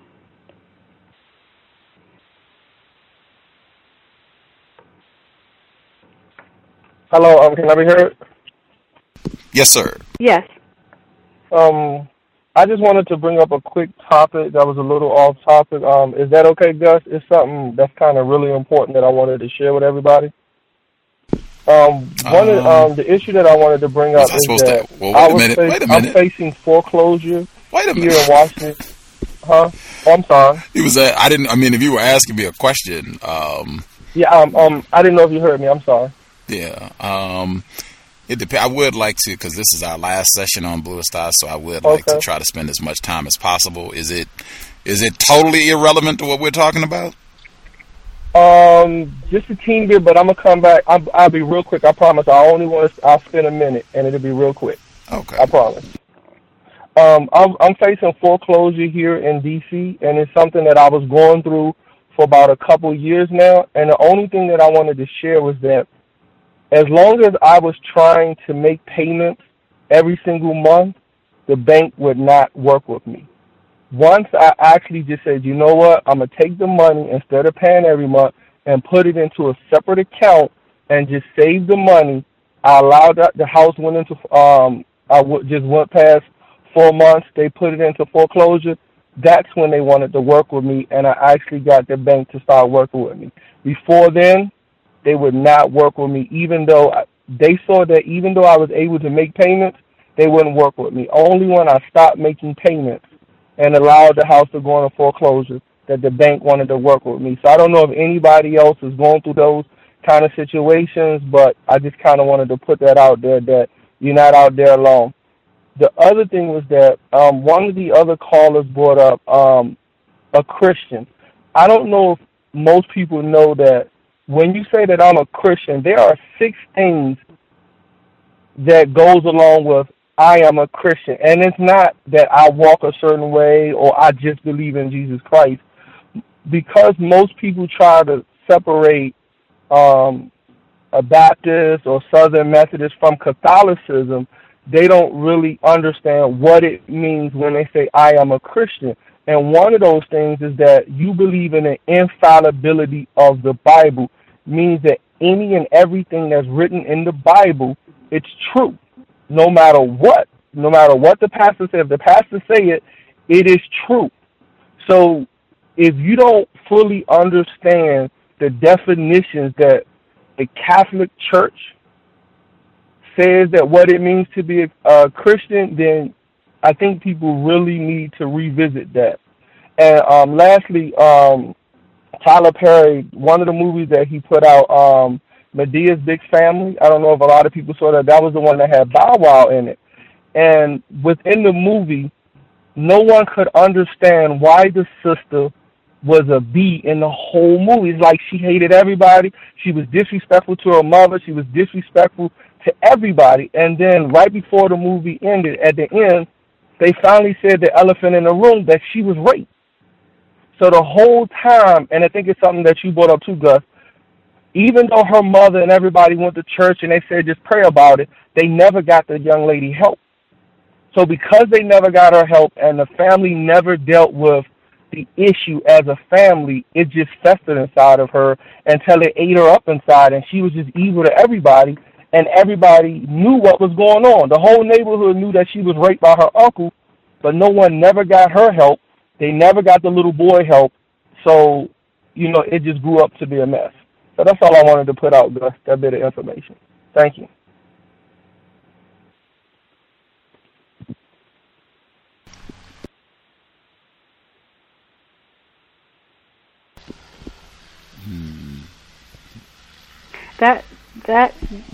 That's one thing about, I think,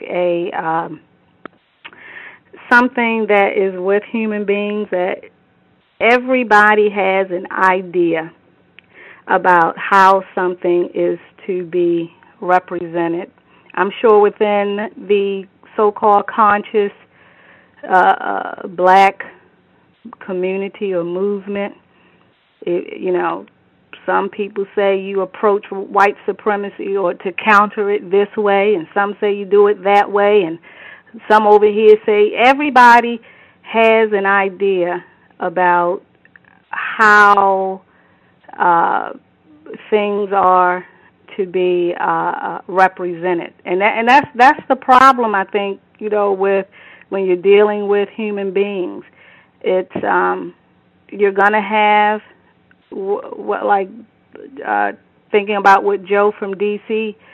said, everybody has 6, 7, 8 different definitions on what a Christian is, and I think Joe would know that Paul talked about all these doctrines going out. Some of them even came up from under his teaching and went abroad teaching something different. And that's just, unfortunately, a dynamic that is being human, that people are a trip. And they're going to do their own thing. If they feel like you aren't moving fast enough or you're not approaching it this way, they may start out with you, and then they go on and do their own thing, and then that's how you have all of these different agendas, and all are saying, I'm working towards, all of them are using the same word. I'm working towards, for example, justice for black people. And you got 50 different million 50 million different approaches, you know. So I think the same. I'm sorry, go ahead. I feel like, I was going to say I agree. I feel like schools of thought in the conscious community are no different or no better than church denominations. People are like, oh, I'm 5%er, I'm Nubian, I'm whatever, NOI, I'm this, I'm that. It's the same as being Muslim or Christian or Buddhist or what have you. It's no different. And unity is the key, I feel like. I mean, I see truth in it all, and that's one thing I do stand on is unity. I know they all have differences, but they all have similarities as well. And I feel like that's our biggest problem. We can't unite. We always want to branch off and do our own separate things. Like, we all need to have some common goal. And that's why I really respect the code, because it's supposed to be universal. But go ahead. Sorry. And I think even with, now I'm not a scholar or anything, within even like the Catholic Church, you have this sect who said, oh, well, we believe there should be female preachers or bishops or whatever. Oh, well, we're going to start our own denomination. Oh, well, we feel such and such should be going on. And the big boys, you know, at the top will say, well, no, we don't do it that way. Well, they're going to go and start our own sect, and we're going to be called the women bishop preachers, Baptist, Catholic, first, you know, so-and-so. And this is how, whether it's the church, whether it's whatever, this is how, I don't think it's just a black thing. I think, because I often say before we are black, white, this, that, and the other, there are just some dynamics to being a human being. And we as human beings get stuff in our head, and we disagree, and sometimes, you know, we're correct, and sometimes we're incorrect. We believe that such and such should go this way, and such should go that way, and then we leave, you know, I'm out of here, you know, or we'll stay and complain, or what. That's a dynamic that I think is across the board when you're dealing with imperfect beings.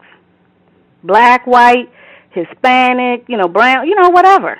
I think if you go to any group, we will find some common things in each group. And I think all will say, we're not united enough. We're fussing with each other. We're not doing this and that. And we are over here thinking, you know, that these other groups are so united or whatever. It's almost like even the single person and the married person. The single person may be looking at the married couple and going, I sure wish I was married. And then the married couple looking over there at the single person, whew, sometimes I sure wish I was single. It's like we are just something else, you know. It's you know. We had one other person join. Hang on one second. We had one person, a new person, join the call. I can get the switchboard to cooperate. I think the last four digits, 33. Take this down. 3358. 3358. Did you have a question or comment? Hopefully we can stick to the book, Toni Morrison's. I came in late, bro. I didn't even hear you reading it. I just came in and started listening to everybody talking.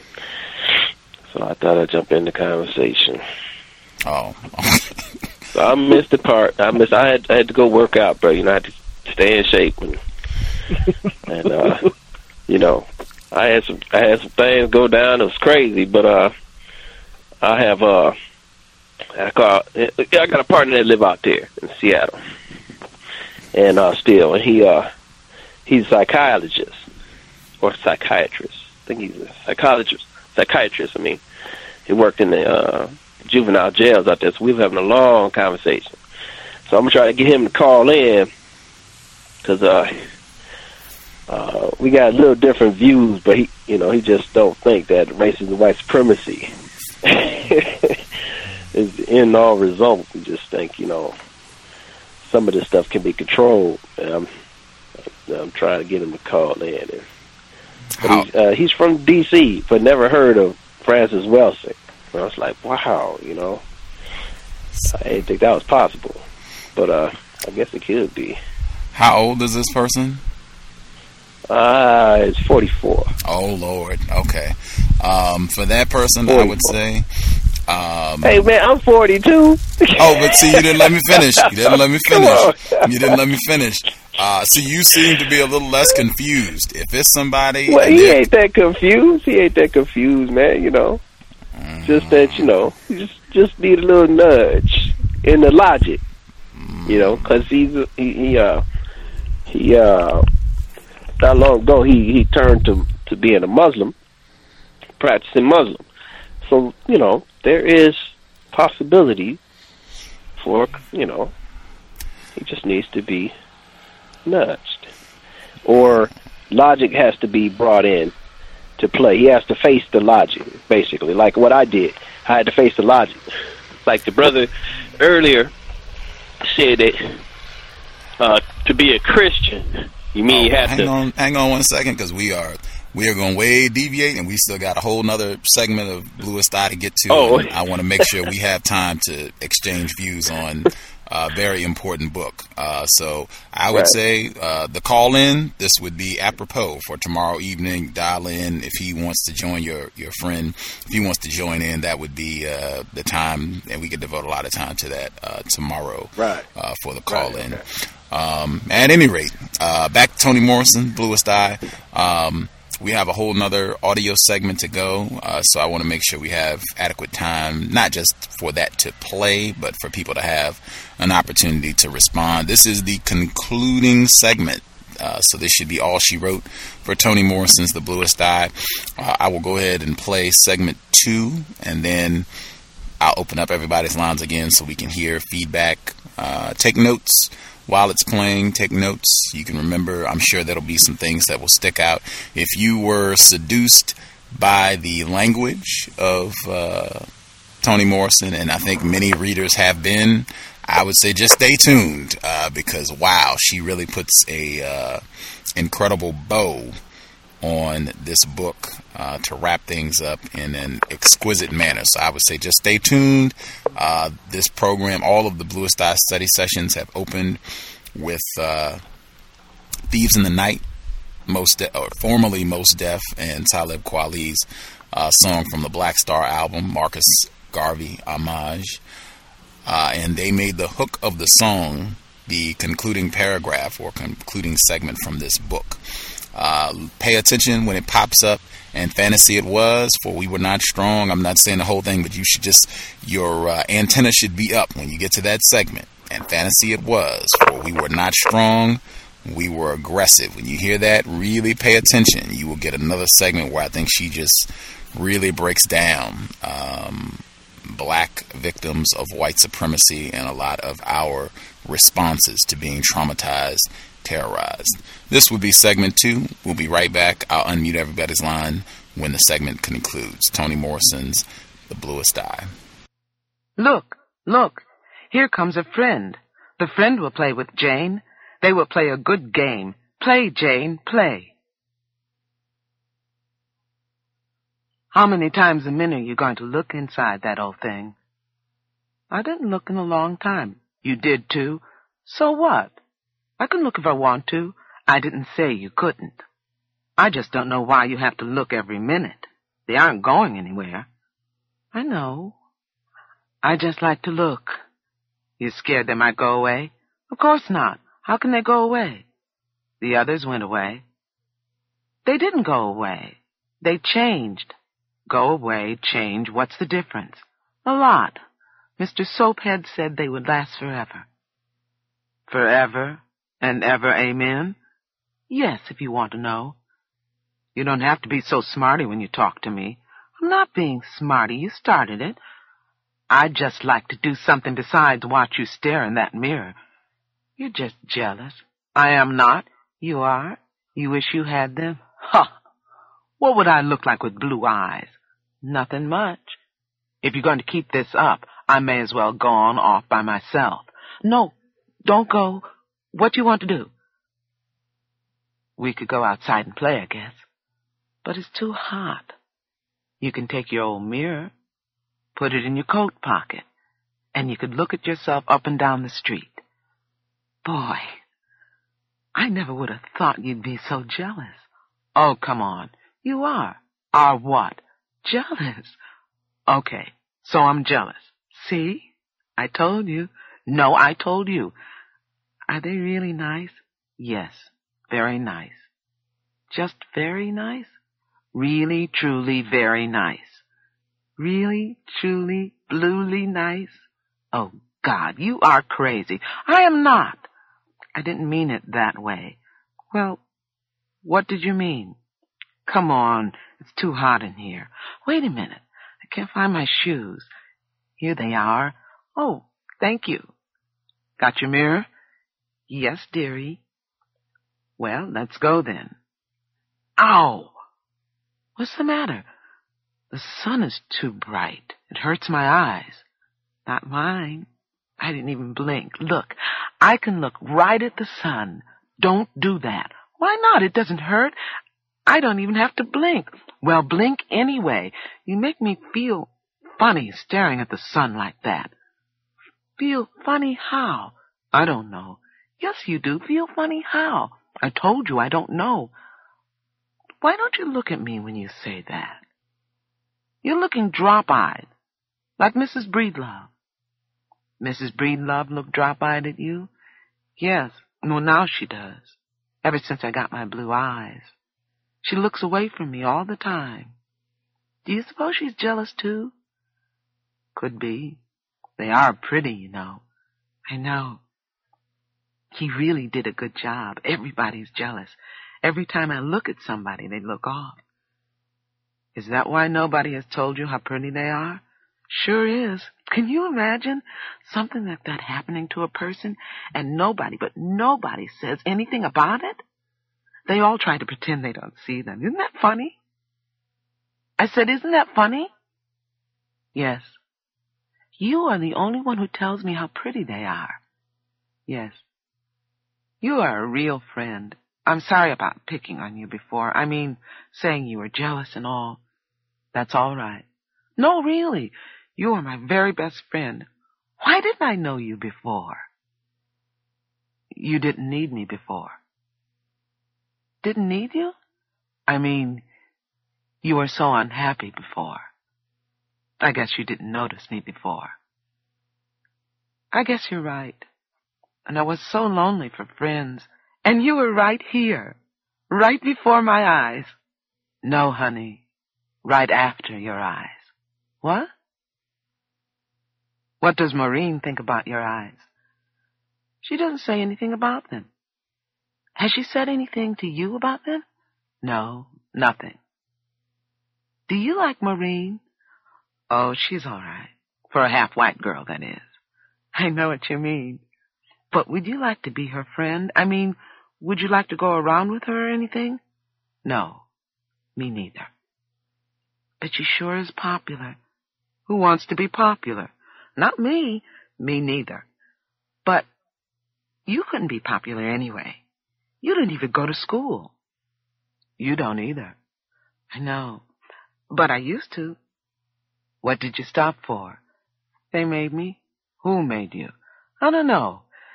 After that first day at school when I had my blue eyes, well, the next day they had Mrs. Breedlove come out. Now I don't go anymore, but I don't care. You don't? No, I don't. They're just prejudiced, that's all. Yes, they sure are prejudiced. Just because I got blue eyes, bluer than theirs, they're prejudiced. That's right. They are bluer, aren't they? Oh, yes, much bluer. Bluer than Joanna's? Much bluer than Joanna's. Bluer than Michelina's? Much bluer than Michelina's. I thought so. Did Michelina say anything to you about my eyes? No, nothing. Did you say anything to her? No. How come? How come what? How come you don't talk to anybody? I talk to you. Besides me. I don't like anybody besides you. Where do you live? I told you once. What is your mother's name? Why are you so busy meddling me? I just wondered. You don't talk to anybody? You don't go to school, and nobody talks to you. How do you know nobody talks to me? They don't. When you're in the house with me, even Mrs. Breedlove doesn't say anything to you, ever. Sometimes I wonder if she even sees you. Why wouldn't she see me? I don't know. She almost walks right over you. Maybe she doesn't feel too good since Charlie's gone. Oh, yes. You might be right. She probably misses him. I don't know why she would. All he did was get drunk and beat her up. Well, you know how grown-ups are. Yeah. No. How are they? Well, she probably loved him anyway. Him? Sure, why not? Anyway, if she didn't love him, she sure let him do it to her a lot. That's nothing. How do you know? I saw them all the time. She didn't like it. Then why'd she let him do it to her? Because he made her. How could somebody make you do something like that? Easy. Oh, yeah? How easy? They just make you, that's all. I guess you're right. And Charlie could make anybody do anything.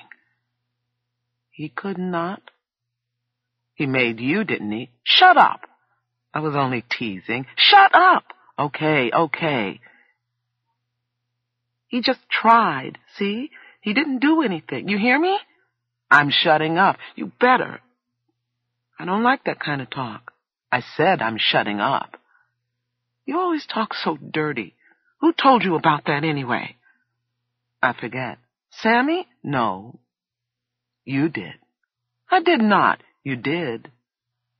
You said he tried to do it to you when you were sleeping on the couch. See there?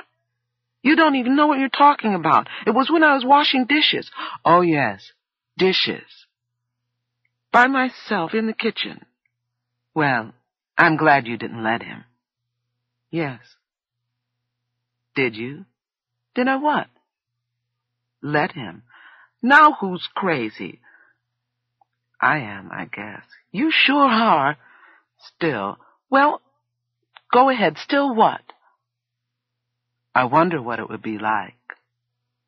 Horrible. Really? Yes. Horrible. Then why didn't you tell Mrs. Breedlove?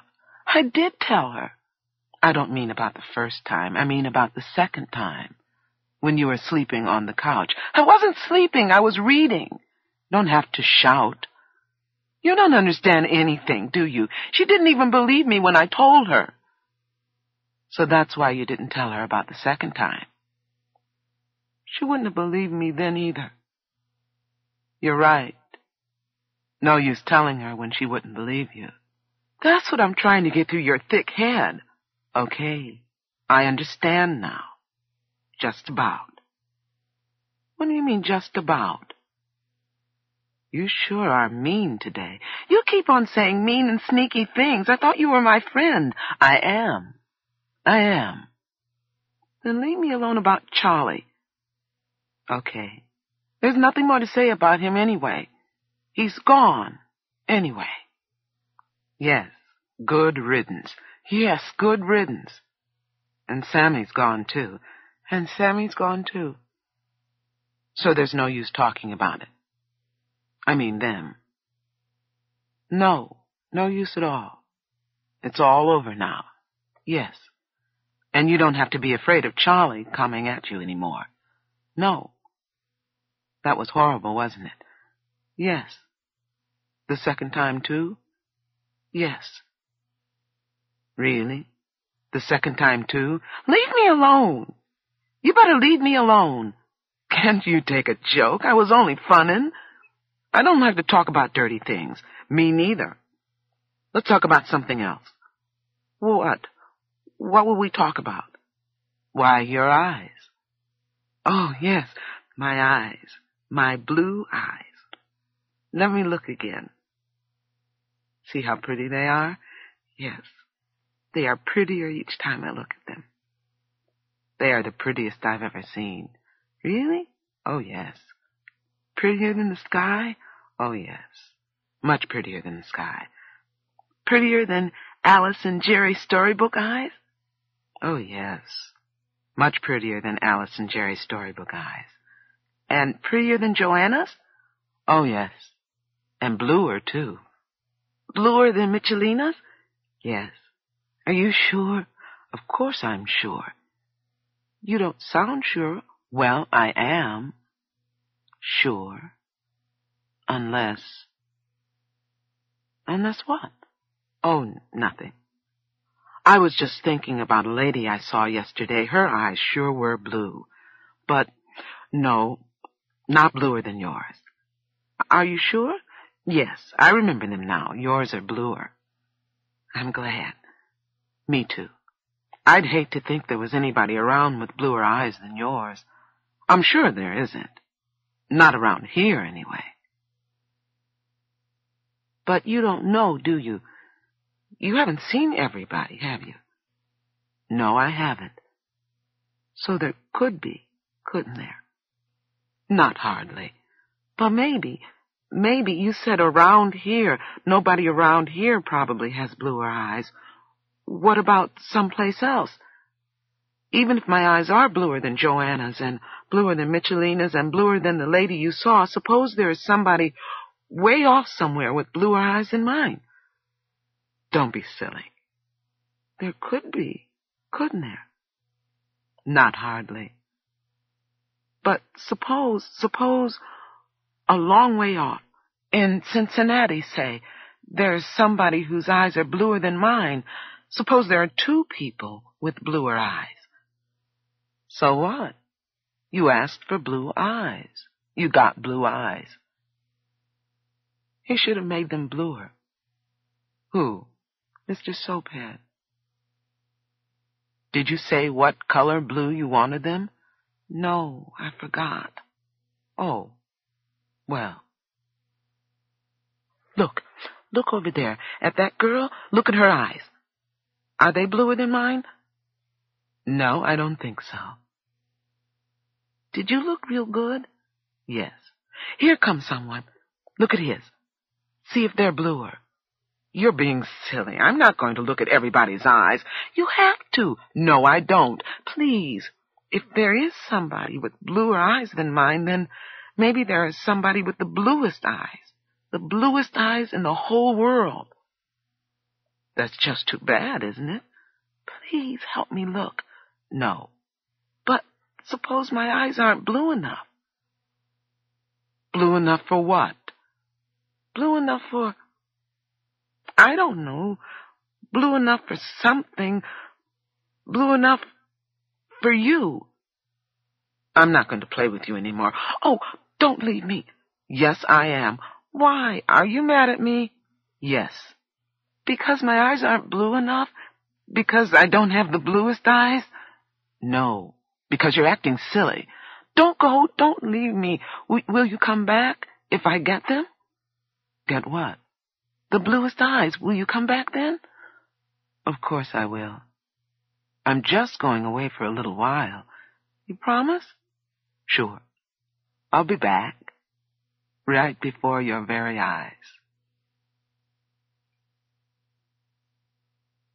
So it was.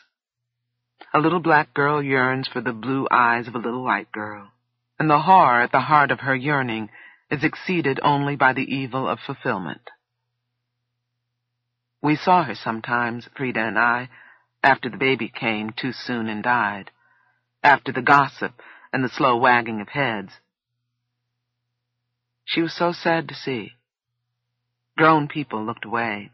Children, those who were not frightened by her, laughed outright. The damage done was total.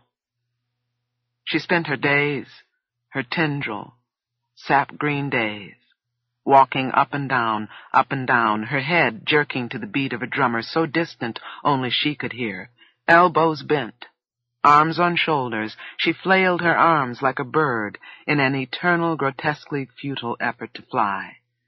Beating the air, a winged but grounded bird, intent on the blue void it could not reach, could not even see, but which filled the valleys of the mind. We tried to see her without looking at her, and never, never went near. Not because she was absurd or repulsive, or because we were frightened, but because we had failed her. Our flowers never grew. I was convinced that Frida was right, that I had planted them too deeply. How could I have been so sloven? So we avoided Pecola Breedlove forever. And the years folded up like pocket handkerchiefs. Sammy left town long ago. Charlie died in the workhouse. Mrs. Breedlove still does housework. And Pecola is somewhere in that little brown house she and her mother moved to on the edge of town, where you can see her even now, once in a while. The bird-like gestures are worn away to a mere picking and plucking her way between the tire rims and the sunflowers, between Coke bottles and milkweed, among all the waste and beauty of the world, which is what she herself was. All of our waste, which we dumped on her, and which she absorbed, and all of our beauty, which was hers first, and which she gave to us. All of us, all who knew her, felt so wholesome after we cleaned ourselves on her. We were so beautiful when we stood astride her ugliness. Her simplicity decorated us. Her guilt sanctified us. Her pain made us glow with health. Her awkwardness made us think we had a sense of humor. Her inarticulateness made us believe we were eloquent. Her poverty kept us generous. Even her waking dreams we used to silence our own nightmares. And she let us, and thereby deserved our contempt. We honed our egos on her, padded our characters with her frailty, and yawned in the fantasy of our strength. And fantasy it was, for we were not strong, only aggressive. We were not free, merely licensed. We were not compassionate. We were polite. Not good, but well-behaved. We courted death in order to call ourselves brave, and hid like thieves from life. We substituted good grammar for intellect. We switched habits to simulate maturity. We rearranged lies and called it truth, seeing in the new pattern of an old idea the revelation and the word. She, however, stepped over into madness, a madness which protected her from us simply because it bored us in the end. Oh, some of us loved her, the Maginot Line, and Charlie loved her. I'm sure he did. He, at any rate, was the one who loved her enough to touch her, envelop her, give something of himself to her, but his touch was fatal. And the something he gave her filled the matrix of her agony with death. Love is never any better than the lover. Wicked people love wickedly. Violent people love violently. Weak people love weakly. Stupid people love stupidly. But the love of a free man is never safe. There is no gift for the beloved. The lover alone possesses his gift of love.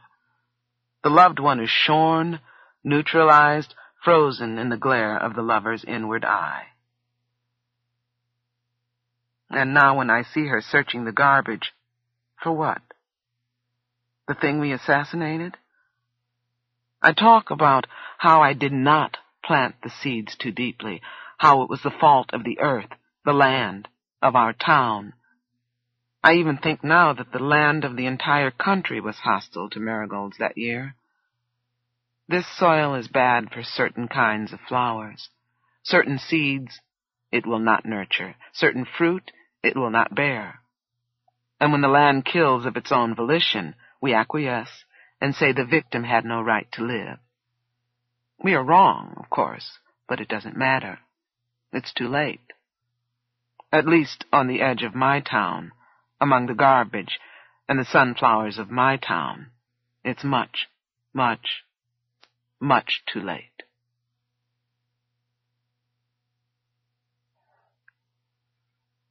Afterward. We had just started elementary school. She said she wanted blue eyes. I looked around to picture her with them and was violently repelled by what I imagined she would look like if she had her wish.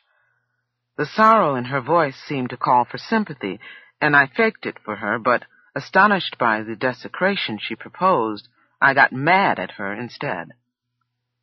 Until that moment, I had seen the pretty, the lovely, the nice, the ugly, and although I had certainly used the word beautiful, I had never experienced its shock, the force of which was equaled by the knowledge that no one else recognized it, not even or especially the one who possessed it.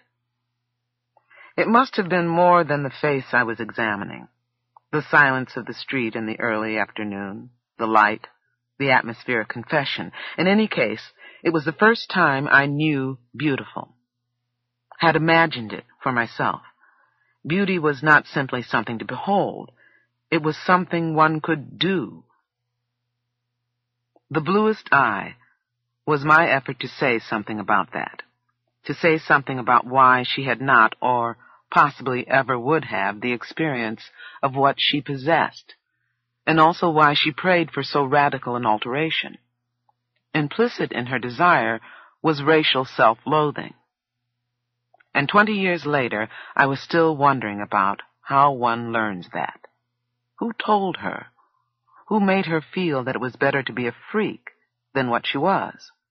Who had looked at her and found her so wanting, so small a weight on the beauty scale? The novel pecks away at the gaze that condemned her. The reclamation of racial beauty in the 60s stirred these thoughts, made me think about the necessity for the claim. Why, although reviled by others, could this beauty not be taken for granted within the community? Why did it need wide public articulation to exist? These are not clever questions, but in 1962, when I began this story, and in 1965, when it began to be a book, the answers were not as obvious to me as they quickly became and are now. The assertion of racial beauty was not a reaction to the self-mocking, humorous critique of cultural racial foibles common in all groups, but against the damaging internalization of assumptions of immutable inferiority originating in an outside gaze. I focused, therefore, on how something as grotesque as the demonization of an entire race could take root inside the most delicate member of society, a child, the most vulnerable member, a female.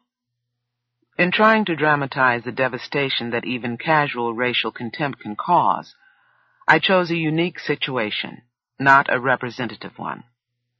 The extremity of Piccola's case stemmed largely from a crippled and crippling family, unlike the average black family and unlike the narrators.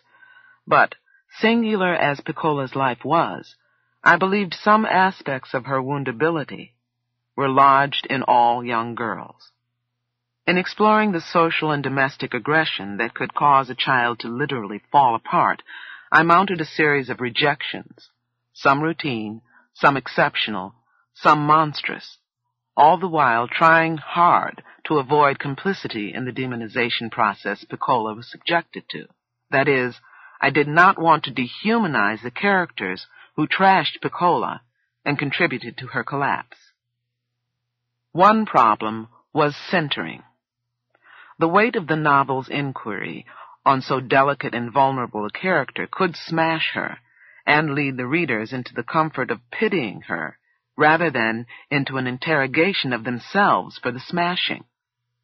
My solution, break the narrative into parts that had to be reassembled by the reader, seemed to me a good idea, the execution of which does not satisfy me now.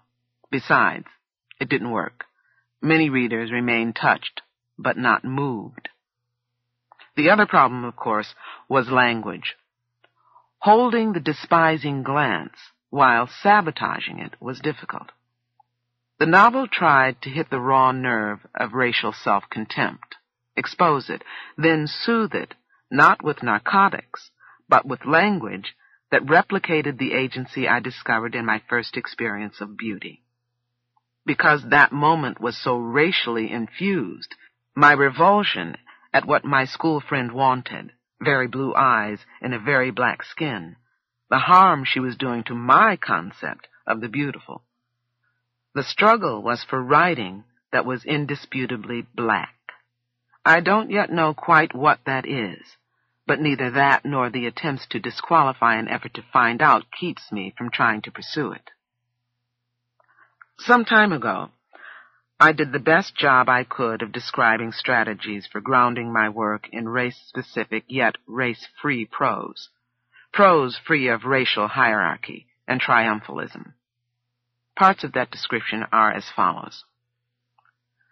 The opening phrase of the first sentence, quiet as it's kept, had several attractions for me. First, it was a familiar phrase, familiar to me as a child listening to adults, to black women conversing with one another, telling a story, an anecdote, gossip about someone or event within the circle, the family, the neighborhood. The words are conspiratorial. Shh, don't tell anyone else, and no one is allowed to know this. It is a secret between us, a secret that is being kept from us. The conspiracy is both held and withheld, exposed and sustained. In some sense, it was precisely what the act of writing the book was, the public exposure of a private confidence. In order to comprehend fully the duality of that position, one needs to be reminded of the political climate in which the writing took place, 1965 to 69, a time of great social upheaval in the lives of black people. The publication, as opposed to the writing, involved the exposure. The writing was a disclosure of secrets, secrets we shared, and those withheld from us by ourselves and by the world outside the community. Quiet as it's kept is also a figure of speech that is written in this instance, but clearly chosen for how speakerly it is, how it speaks and bespeaks a particular world and its ambience. Further, in addition to its back fence connotation, its suggestion of illicit gossip, of thrilling revelation, there is also in the whisper the assumption on the part of the reader that the teller is on the inside, knows something others do not, and is going to be generous with this privileged information. The intimacy I was aiming for, the intimacy between the reader and the page, could start up immediately because the secret is being shared at best and eavesdropped upon at the least. Sudden familiarity or instant intimacy seemed crucial to me. I didn't want the reader to have time to wonder, what do I have to do, to give up, in order to read this? What defense do I need? What distance maintain? Because I know, and the reader does not, he or she has to wait for the second sentence, that this is a terrible story about things one would rather not know anything about. What, then, is the big secret about to be shared? The thing we, reader and I, are in on. A botanical aberration. Pollution, perhaps. A skip, perhaps, in the natural order of things. A September, an autumn, a fall without marigolds. Bright, common, strong, and sturdy marigolds. When? In 1941. And since that is a momentous year, the beginning of World War II for the United States, the fall of 1941, just before the declaration of war, has a closet innuendo. In the temperate zone where there is a season known as fall, during which one expects marigolds to be at their peak, in the months before the beginning of U.S. participation in World War II, something grim is about to be divulged. The next sentence will make it clear that the sayer, the one who knows, is a child speaking, mimicking the adult black women on the porch or in the backyard. The opening phrase is an effort to be grown up about this shocking information. The point of view of a child alters the priority an adult would assign the information. We thought it was because Pecola was having her father's baby that the marigolds did not grow. Foregrounds the flowers, backgrounds illicit, traumatic, incomprehensible sex coming to its dreaded fruition. This foregrounding of trivial information and backgrounding of shocking knowledge secures the point of view, but gives the reader pause about whether the voice of a child can be trusted at all, or is more trustworthy than an adult's. The reader is thereby protected from a confrontation too soon with the painful details, while simultaneously provoked into a desire to know them. The novelty, I thought, would be in having this story of female violation revealed from the vantage point of the victims or could-be victims of rape, the persons no one inquired of, certainly not in 1965, the girls themselves. And since the victim does not have the vocabulary to understand the violence or its context, gullible, vulnerable girlfriends, looking back as the knowing adults they pretended to be in the beginning, would have to do that for her, and would have to fill those silences with their own reflective lives. Thus, the opening provides the stroke that announces something more than a secret shared, but a silence broken, a void filled, an unspeakable thing spoken at last. And it draws the connection between a minor destabilization in seasonal flora and the insignificant destruction of a black girl. Of course, minor and insignificant represent the outside world's view. For the girls, both phenomena are earth-shaking depositories of information they spend that whole year of childhood and afterward trying to fathom, and cannot. If they have any success, it will be in transferring the problem of fathoming to the presumably adult reader, to the inner circle of listeners. At the least, they have distributed the weight of these problematical questions to a larger constituency and justified the public exposure of a privacy. If the conspiracy that the opening words announce is entered into by the reader, then the book can be seen to open with its close, a speculation on the disruption of nature as being a social disruption with tragic individual consequences in which the reader, as part of the population of the text, is implicated. However, a problem lies in the central chamber of the novel. The shattered world I built to complement what is happening to Pecola, its pieces held together by seasons in child time, and commenting at every turn on the incompatible and barren white family primer, does not in its present form handle effectively the silence at its center, the void that is Pecola's unbeing. It should have had a shape, like the emptiness left by a boom or a cry. It required a sophistication unavailable to me, and some deft manipulation of the voices around her. She is not seen by herself until she hallucinates a self, and the fact of her hallucination becomes a kind of outside-the-book conversation. Also, although I was pressing for a female expressiveness, it eluded me for the most part, and I had to content myself with female persona, because I was not able to secure throughout the work the feminine subtext that is present in the opening sentence, the women gossiping, eager and aghast in Quiet as It's Kept. The shambles this struggle became is more evident in the section on Pauline Breedlove, where I resorted to two voices, hers and the urging narrator's, both of which are extremely unsatisfactory to me. It is interesting to me now that where I thought I would have the most difficulty subverting the language to a feminine mode, I had the least, connecting Charlie's rape by the white men to his own of his daughter. This most masculine act of aggression becomes feminized in my language, passive, and I think more accurately repellent when deprived of the male glamour of shame rape is or once was routinely given. My choices of language, speakerly, oral, colloquial, my reliance for full comprehension on codes embedded in black culture, my effort to effect immediate co-conspiracy and intimacy without any distancing, explanatory fabric, as well as my attempt to shape a silence while breaking it, are attempts to transfigure the complexity and wealth of black American culture into a language worthy of the culture. Thinking back now on the problems expressive language presented to me, I am amazed by their currency, their tenacity.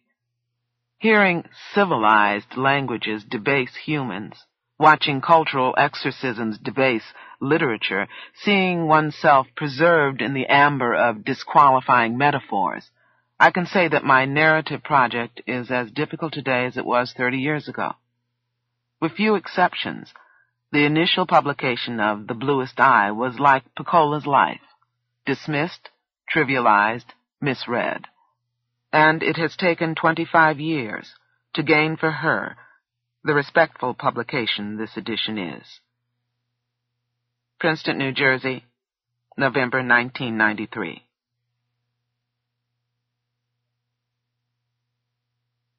The End. You've been listening to The Bluest Eye by Toni Morrison, narrated by Lynn Thigpen. If you've enjoyed this book and this performance, Recorded Books is pleased to offer many of the books of Toni Morrison, all narrated by Lynn Thigpen. You'll find a wide selection of titles in the Recorded Books catalog, including bestsellers, mysteries, classics, histories, and more. So to order another recorded book, or for a copy of our latest listing, please call us using the toll-free number found on the back of the book. You can order by phone with any major credit card, or by writing to us, or by faxing us. Don't forget to ask about easy 30-day rentals by mail. On our website, you can browse the catalog, hear about the latest releases, place orders, or tune into narrator profiles and author interviews. So visit us there at www.recordedbooks.com. And thank you for being a Recorded Books reader. Context of white supremacy.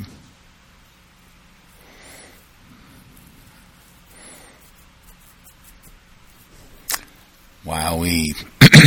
I will hit the phone lines. I'll give out the number again in case folks want to dial in to share any thoughts they might have on the conclusion of The Bluest Eye. The number again is 760-569-7676, and the code is 564-943#.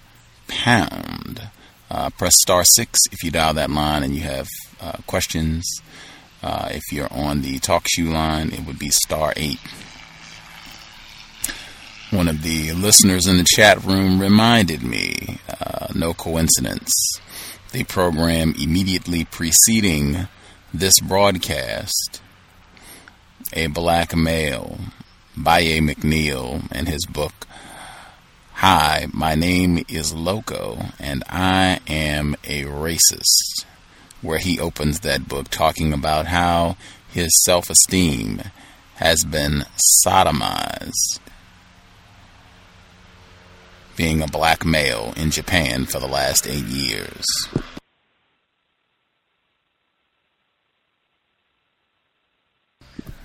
(2012) Bluest Eye is still very relevant, in my opinion. The folks who dialed in before, who had a hand up, your lines are all open. Anybody else, I'll be on the lookout. So Minnie B should be with us. Bruce Fine, caller at 3358. 3590 and 9325. Your lines are all open. Can I be heard? Yes, ma'am. Now maybe I'm mistaken, but it seems like the parts tonight and maybe the last part last Friday seems like they were rife with the pedophilia aspect. Excuse me. I'm wondering if there was a reasoning for that, or just she decided to wait until I guess almost the end of the book to bring that in, or maybe I'm mistaken. I was just wondering if anyone else noticed that. I think it's a big part of the climax, being more detailed about it, but I know Soaphead Church is referenced very early in the book. I think when Mr. Henry, when he molests, I'm forgetting either Frida or Claudia, they already bring up that Soaphead Church. It seems the children, they know that he's a pedophile, and so you already get some foreshadowing about him and what he's about. And then you have that incident with Mr. Henry doing it. So I think the pedophilia is there. It's unfortunately, I think it's there. I think it just becomes greatly amplified at the end of the book. And I think she just, as she said, it's on the front page, or I think it's in the first couple pages of the book where they say, Nicola's father had sex with her and got her pregnant. So I think it's kind of there. It just becomes more explicit in going into the details about everything in the last 2 weeks that we've been discussing it. Okay. Hello, can I be heard? Mm-hmm. Yes. I just wanted to what stood out to me at this past session just played is when she was when I don't know, it might have been Toni Morrison when she was saying, oh no, there was a line in there where she said all of our waste were washed and dumped on her. I guess they were talking about Coca-Cola and how they were saying how they felt like prettier when they were sitting next to her ugliness, and how they felt smarter because she wasn't as articulate as they were, and I think that stood out to me and just made me think about how it almost seemed like they used her as a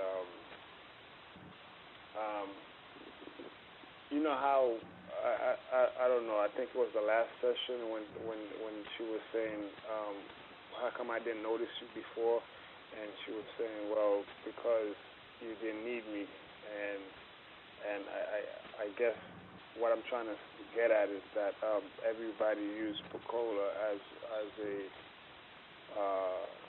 a way to feel, to vent out their frustration, their anger, and and also their aggression. And it was very the way that Toni Morrison wrote it. It was very masterfully done, and how everyone sort of like more or less were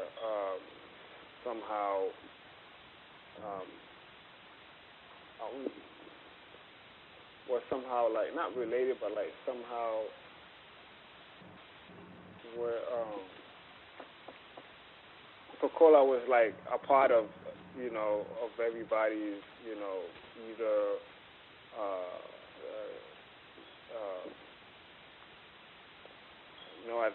I'm gonna be quiet because I need to gather my thoughts, but those were the things that stood out to me.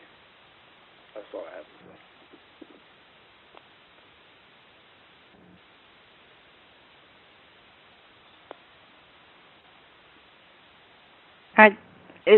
If I'm understanding it, it seems like the caller is saying that Coca-Cola seems to have been the target for everyone's anti-black aggression, and if that's true, I think it goes to that the name again, the Pepsi, Coca-Cola, Dark, that she received so much abuse, physical, verbal, emotional, and ultimately, psychological. Yeah, it's as if like she was like that dumping ground. You know what I'm saying? Like where everybody dumped everything either everything that they didn't like about themselves or any kind of, problems that they were going through. Like they dumped it all on her, and she was just a little kid. You know what I'm saying? And, it was almost unbearable to listen to it. But another great selection of books, Gus. That's all I had to say.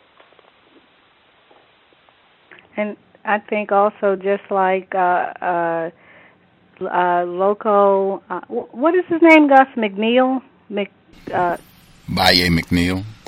Baye McNeil. How the one Japanese lady was able to come in and soothe his pain. It just took one, and I'm thinking with Pecola, I'm thinking if one white person had come in and told her she was beautiful, that would have nullified and voided out probably everything that had been done or said to her by black people.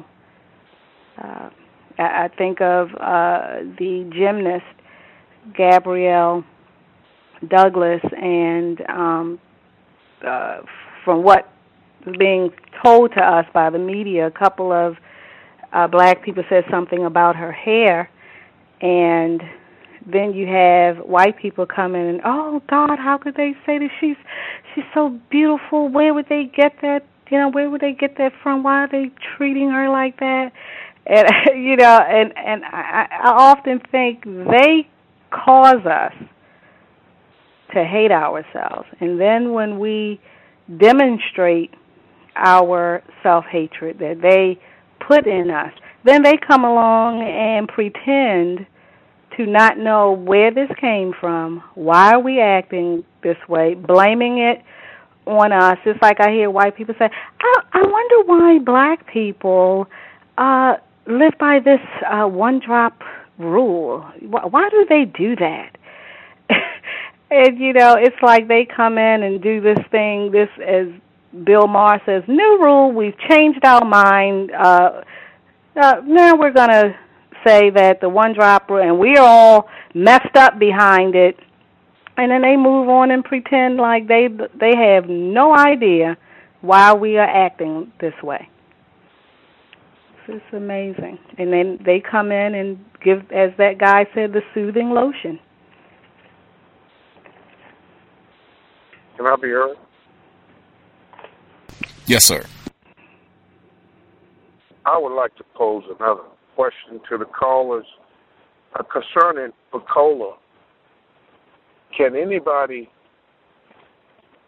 describe how Pecola looked?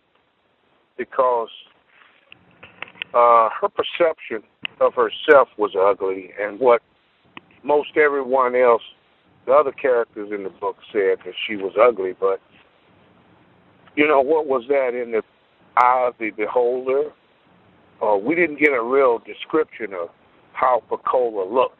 She may not have been ugly, just maybe, a dark-complected young child. Because the reason why I say this is, I don't know what edition that I have of the book, but my book is purple with a little girl on the front with a hat. And to me, that little girl is not ugly. So I don't know if that's supposed to be Pecola or not, but I was just wondering if anyone else, came up with that conclusion, because we didn't get a description of Pecola. It's just what other people perceived her to be.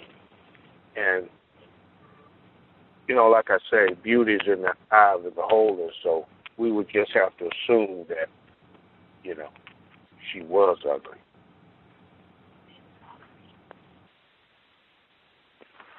And in that particular time, then the darker-skinned individuals would not have represented beauty. Yeah. And I think that would have been a misnomer. You said just what I was getting ready to say. The fact that she was, if she was dark skinned, that was enough back then, I guess, for her to be labeled as ugly. I think, if I'm remembering correctly, Soaphead called her pitifully ugly. So, even if she was not ugly, to constantly be called ugly, I think you will automatically think there is something wrong with me. Everyone is calling me ugly.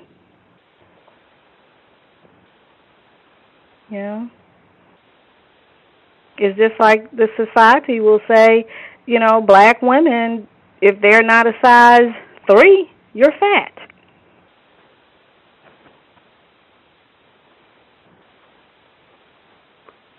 So. Exactly.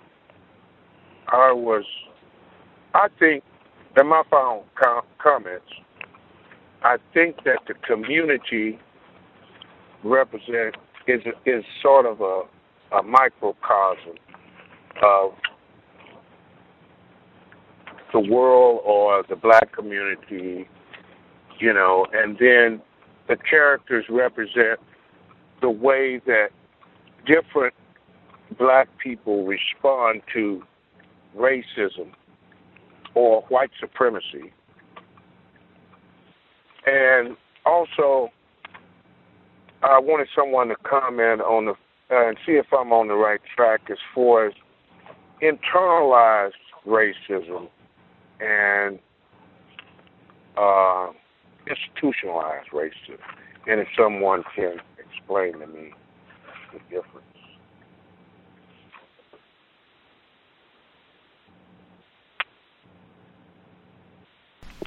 We have a little less than 15 minutes left, so the other folks that are on the line, I don't want to be waiting until the last minute and then everybody deciding they want to speak. So all the other people that are on the line, feel free to share while we still have time.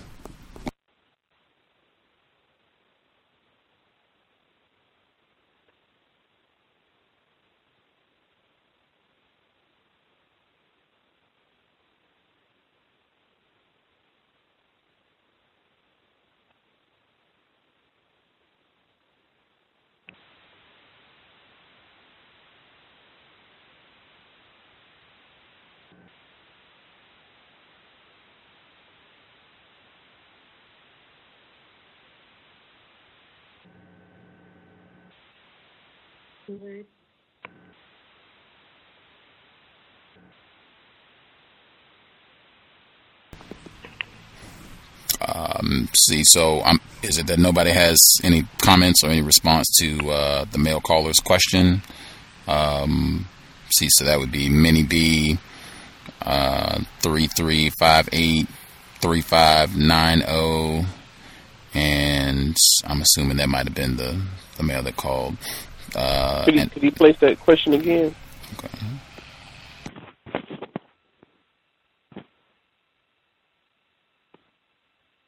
Which question was it? I thought she already answered it. Was the girl ugly, or was that the girl on the cover? Is that what the question was? I thought he had a follow-up. The male caller, are you still with us, sir?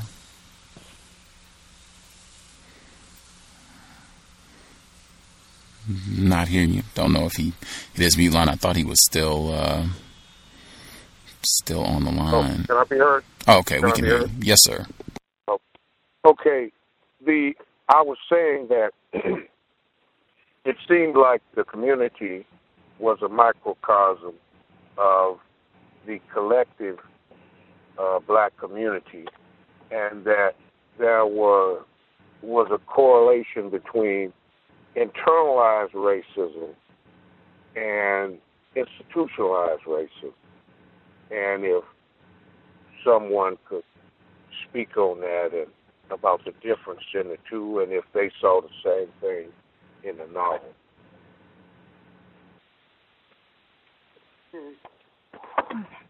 I would have to reflect on that a little bit more. That internalized racism.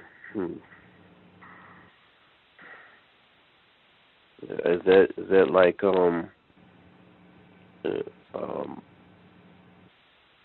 extending your own hatred upon another person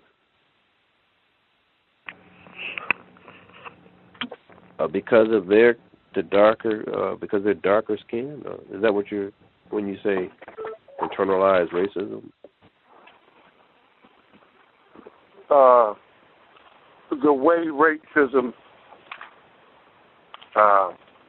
affected you or the individual person, how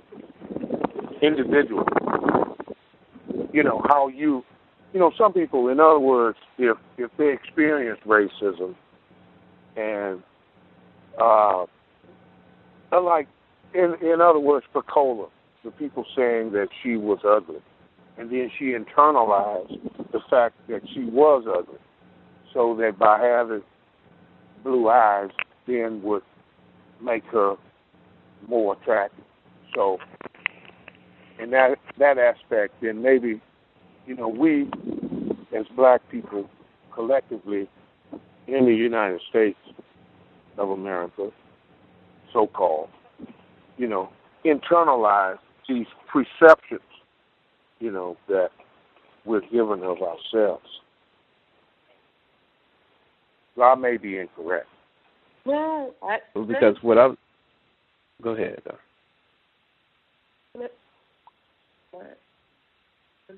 Can I be heard? Yes. Yes. I was going to say that, that's what the Pam, the Trojan Horse, and the Beauty Con game is all about. That black people in America are bombarded with messages, we do it to ourselves, about, our hair's not right, our armpits stink, our nails aren't long enough, there's just nothing right about blackness. And I think that when Toni Morrison wrote this in 1962, is that correct? I think it was published in 1970, although she said she had been working on it for some years before that. Right. But that 1962 was, in that era, was when Madison Avenue and the orchestrated commercialization and packaging of what is beautiful and who is beautiful and who isn't, and who's invisible. I think that she wanted to be... Pardon? I think she was working to be visible to people. And she probably thought her blue eyes would bring her visible, make her visible.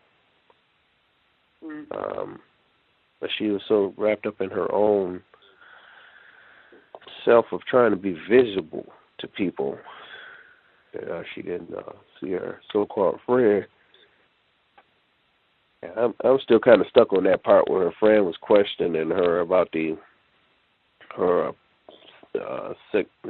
sexual encounter, as though she had become promiscuous, or that she had some fantasies of her own. But I don't know. I got to listen to it again because I'm kind of a nigger, and I need to listen like 3 or 4 times to get it sometimes. So. You did not see you kind of a nigger, did you? Yes, I am I'm kind of hard-headed. Sometimes it don't get through the first time, so I got to really listen sometimes. I was thinking of, I'm sorry, go ahead.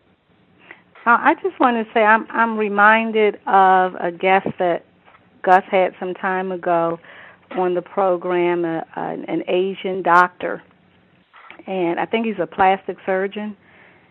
And if I'm recalling the interview, he spoke of how so many Asian people come in to have their eyes, what they would call Europeanized or Westernized, and how his father, all he wanted to do is get to America and live around white people. And I think the doctor said that he didn't, when he was in college, he didn't want to be around his own people.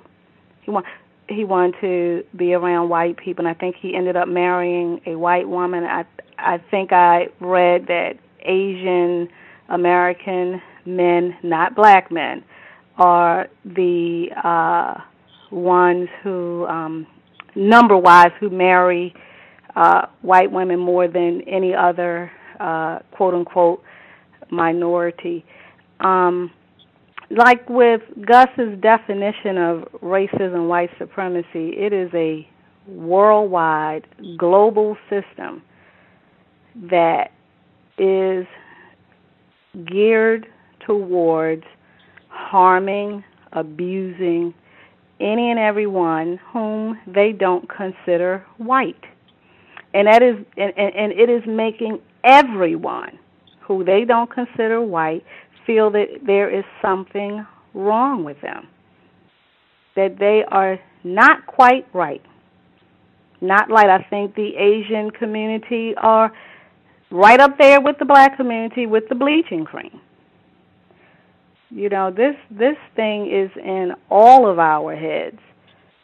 And I wish sometimes that we would see that, because sometimes I think we speak as if black people are reacting strangely, uniquely, distinctively from every other people of color.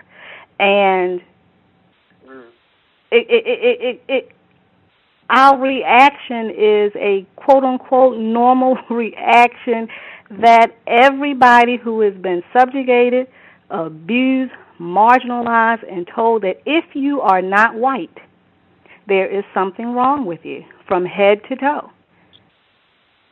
And everybody is bleaching, blonding their hair, looking. I happened to see a little bit of the Olympics today, and they had, I think it was Korea, the soccer team Korea again versus Japan, I think. And a lot of the guys had blonde hair. The Korea, I think one of them, the Asian, had blonde hair. It is a system that is anti-color, anti-not white. And I think we are reacting like any other victim of racism, the global system of racism, white supremacy.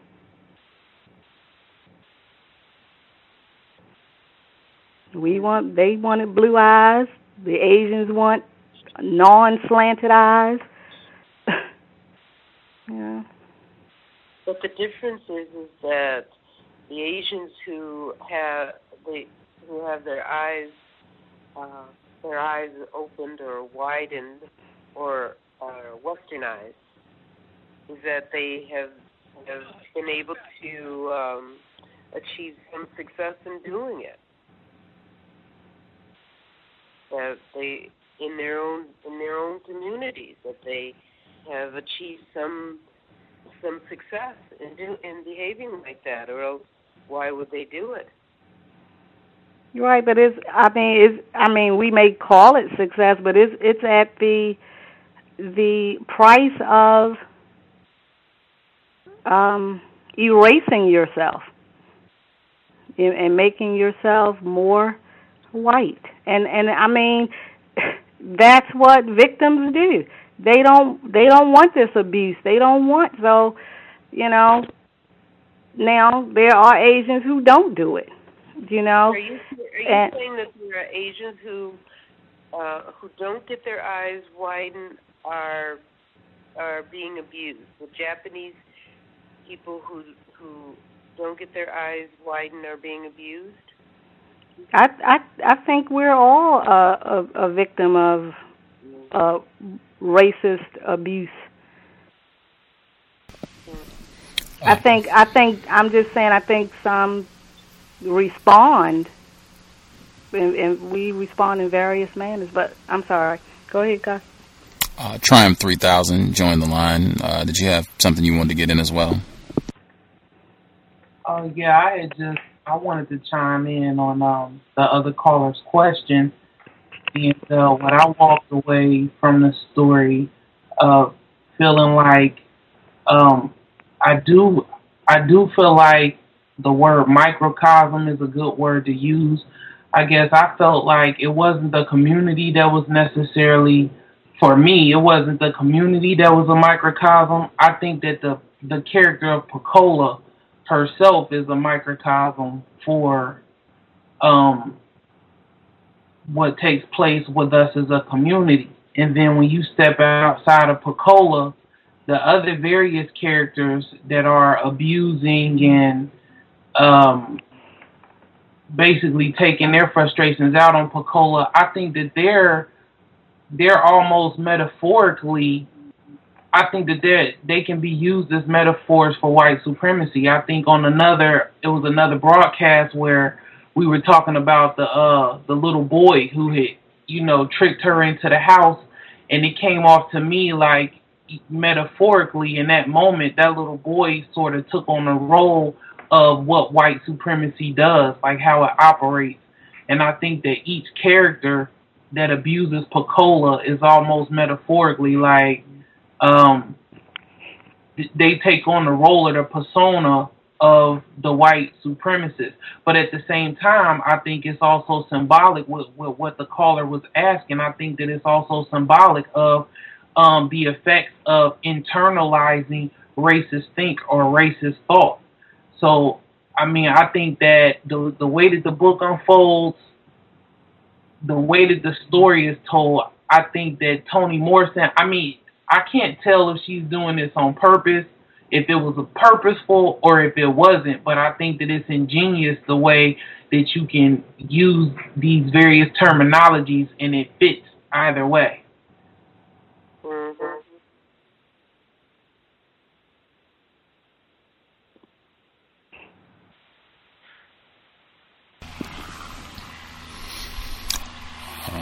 We are at the 3-hour mark. Anybody, any of the folks that are on the line who hadn't shared anything or had a final word that they wanted to get in on Toni Morrison's The Bluest Eye?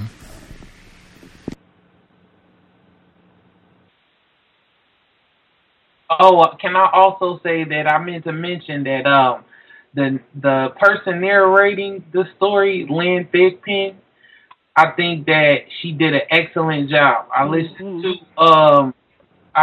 to the Tar Baby audiobook as well. I think she's narrating that. And I think that it really brought to light, the benefits of having like a professional actress step into these various roles and read the book. I mean, I think she did an excellent job. I mean, I know that she's passed on, but I just wanted to mention that. I agree. I always thought it was Toni narrating. It was excellent. I loved it too. And I wanted to ask Gus if he read Tar Baby and if he's listened to that audiobook. I'm just now getting familiar with Toni Morrison, but I just listened to Tar Baby, and I mean, it was some profound moments of dialogue in that book that reminded me of Millie Fuller. It reminded me of the cows. It reminded me of codification. That was interesting. I just wondered if Gus had read that. I have not. I don't think I've heard anybody even mumble a word about that book since I was in school, but I haven't read it, no. Well, Lynn Thigpen is narrating that as well on the audiobook version. And I mean, you talking about it's just so interesting because it's a character in that story that I feel like has he has his own brand of codification. And I mean, it's some profound moments that's just gonna make you definitely think of Neely Fuller. I mean, I think it's even one period and point in time where he says blatantly, black people are not supposed to do personal things with white people. Sit down and eat, have sex, it's interesting. I think you would enjoy it. If you do get a chance to check it out, let me know what you think. Wow, that is fascinating. I will make an effort to see if I can get my hands on the audiobook. Yeah, I will do that. If it's Toni Morrison, it shouldn't be too difficult to find. She's pretty popular. So yeah, I'll make an effort to see if I can get my hands on it. And let me know. I can send it to you. I have it. Oh, right on. I will let you know if I have any difficulties finding it. I was just going to say that that I am reminded of Oprah Winfrey. And when Oprah Winfrey talks about her life story, and if any women or anybody who has sort of followed or been an Oprah fan all the years, but she talks about her life and she talks about being an ugly child until a white teacher. It was a white teacher that called her a pretty little girl that turned her around. And in the close of the story, that's what it really did remind me of Oprah Winfrey's life that she's been willing to talk about in public.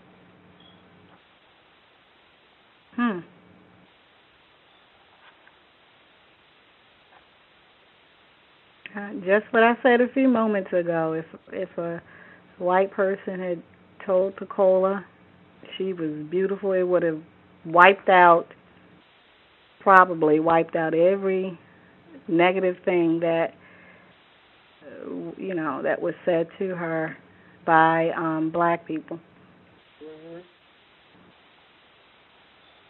Or I think also a non-white, non-black person. I think they have a lot of influence on us as well.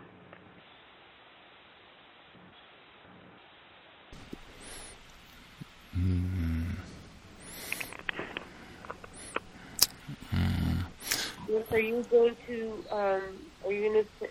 to discuss the next read or going to read?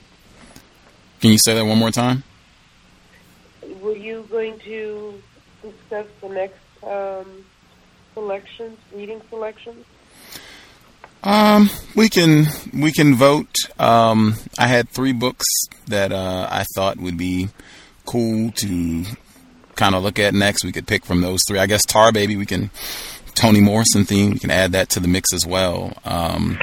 2000 Seasons, just because that's also in my top 5 list of books that I've read all time, and other people have also suggested that we do 2000 Seasons, although that means a lot less now because people suggested that we do Yurugu, and then I feel like a lot of people who suggested it did not participate, or at least they didn't actively keep up with the reading so that they could participate with that one. But I know 2000 Seasons is one, but that is a difficult book. I'll just, make sure I'm truthful about that. Difficult book. I don't have an audio book to that, so that's when we would have to read and call in to, dialogue about. Turner Diaries, William Pierce, white man, suspected racist. As I said, Timothy McVeigh was giving these books away. Many overtly racist white people love this book. It is kind of a depiction of things becoming chaotic in the system of white supremacy. It's a little longer, but I have the audiobook of this, so this is another one where you could, we could just tune in, same way we did with Bluest Eye. I don't want to mispronounce the first name, Achebe, who did Things Fall Apart. He also did another book talking about black people going through the British education system. Female listener recommended it. I got that on audiobook as well. So those were the 4 that I was thinking. We could kind of vote. People can be thinking which one they would like to go next. I have that on audio. The only one I don't have an audiobook to is 2000 Seasons. So that's the only one that we would have to do the reading and then chime in and participate and what have you, and actually prepare for the program. The others I have audiobooks for, so we could just tune in and listen and comment as we go, same way we did with Toni Morrison. So if you all have opinions, I know Bruce Fine, she gave her vote for Turner Diaries. If you all have a vote, what you would like to do next, let me know. Although I will say, even if the votes piled up for 2,000 seasons, I would have an incredulous eye, just because I'd be thinking that's another one people would start reading and go, oh man, this is a tough read. This is not, the easiest thing for me to come home after a tough day on the plantation and try to get into this book. It is fascinating. It's on my top 5, one of the best books I've ever read. And I would say for anyone struggling with that white chip and religion, white Jesus, it is, when I read that book the first time, it was like someone taking the Bible and stomping on it with muddy boots. Get that out of there. You don't need that if you're a black person. But it's not an easy read. It's not an easy read. I have a quick question about the passage that you played. Toni Morrison, when she was doing the outro, she said, "Love." I think she said, "The lover is never better than the love," or "Love is never better than the lover." I'm not sure which order it was. What did she mean by that? I didn't quite understand. And she also said that wicked people love wickedly, and I don't know. It kind of seemed like she was kind of like all over the place with that. I don't know. Well, let's see. I'll see if I can pull up the passage here so we can all hear it. This is what I mean. People wait till we get to the end of the program and then decide they have a lot of questions and things that they want to chat about. Let's see. I did want to get in because it seemed like there was some confusion. That conversation that Pecola is having towards the end with the other female about her blue eyes, and you're not going to leave, and you don't think there's anybody with blue eyes. She is talking to herself. That is her make-believe friend. So she is not talking to another. That's why I was saying in the chat room, like, this is hard to listen to. Like, just hearing how a victim has just wandered off into, in San Loco in Japan. I was saying this is hard to listen to. And the listener was saying, I think it's funny. And I was like, well, she's not really talking to it. And I was thinking some people probably are not getting that she's talking to herself. Maybe. That's where my confusion was at. Okay, yeah. Wait a minute. Maybe that cleared up a lot of stuff for me. Yeah, maybe give another listen and just keep that in mind when you get to that part. She is talking to herself. This is a make-believe friend. Even the line where she says, how come you weren't here before? And I think she says something to the effect of, you didn't need me before. Kind of cluing you in. Yeah. Anywho, all right, so let's see. I'll see if I can get the line where she's talking about okay, this is at the end here. Some of us love Pecola, the Maginot line, and Kali loved her. I'm sure he did. He, at any rate, was the one who loved her enough to touch her, envelop her, give something of himself to her. But his touch was fatal, and the something he gave her filled the matrix of her agony with death. Love is never any better than the lover. Wicked people love wickedly. Violent people love violently. Weak people love weakly. Stupid people love stupidly. But the love of a free man is never safe. There is no gift for the beloved. The lover alone possesses his gift of love.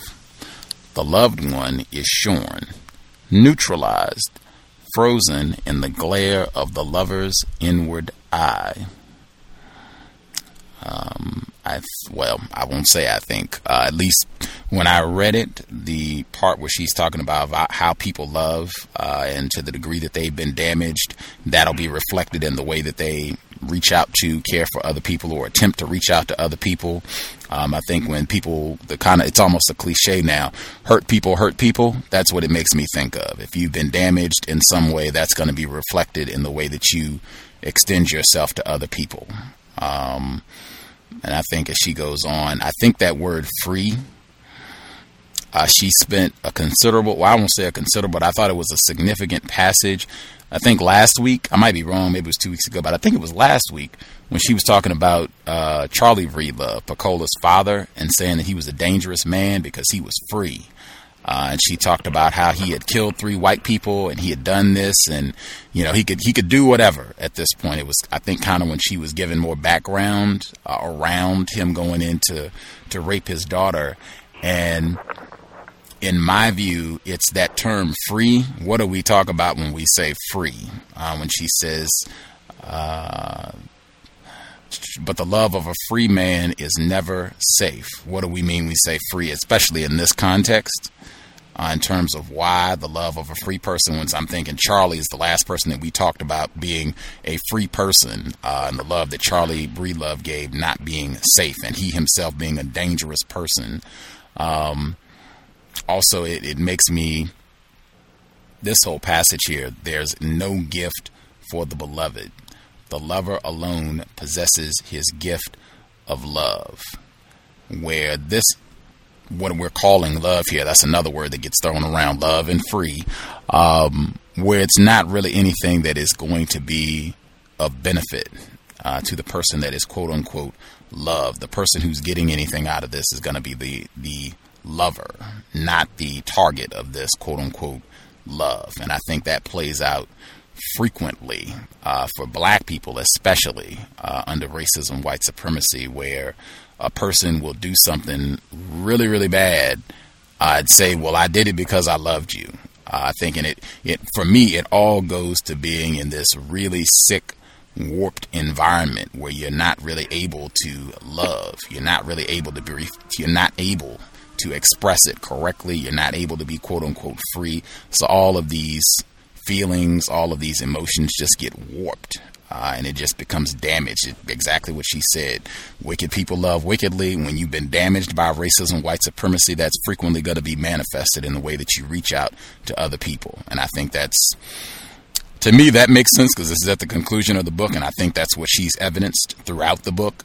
Victims of racism reaching out to other victims in a really damaged and perverted way. Even people that they say that they love, quote unquote, or say that they have some feelings for, and maybe they do. I think she even says that. I think Charlie Breedlove did love Pacola, but his love is only expressed in a really wicked and perverse way because he too has been so damaged. He rapes his daughter. He's been raped. She said that in the afterward, the incident with the flashlight, she describes it as a rape. I think we talked about that last week. He's been raped. That's the only way that he can reach out, by raping someone. That's how he expresses or attempts to express some sort of affection. Even Pauline and Collie fighting. Their whole relationship, they'll be in bed for a little while and can't even express that tenderness and that I need your touch, but they have no problem fighting. Even, it seems, look forward to their brawls and fighting with one another and the children getting involved.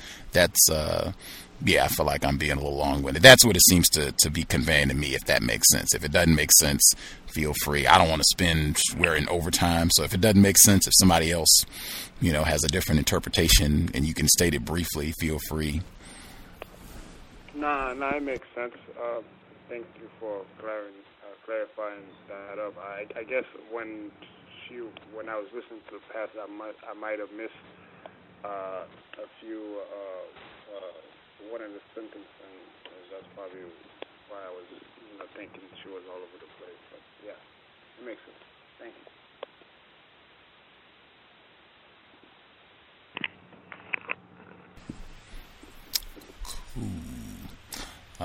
We'll bring it up tomorrow about the next book. If we're doing 2,000 seasons, I assume that would be something we would need to decide on pretty quick. today, tomorrow. You all can leave a note. You can email me or leave a note on Facebook, or we maybe can come to a conclusion about it tomorrow for the compensatory call-in, which books we will do next. If it's 2,000 Seasons, I would assume people would need to get a book and get cracking if we're going to do that one and be ready for next Friday. If we're doing one of the audiobooks, then that would be less prep time. We would just have to show up and be prepared to roll whichever book we're going to choose. But think on it. Bruce Fine has already confirmed her vote for Turner Diaries. Other folks can let me know which one they would prefer to do. We can throw Tar Baby in the mix as well. I'll see if I get the audiobook. So we'll have 3 audiobooks to pick from and 1 hard copy book to pick from for our next selection. But we'll be doing something next Friday, white people permitting. Before we wrap things up, I also wanted to make sure.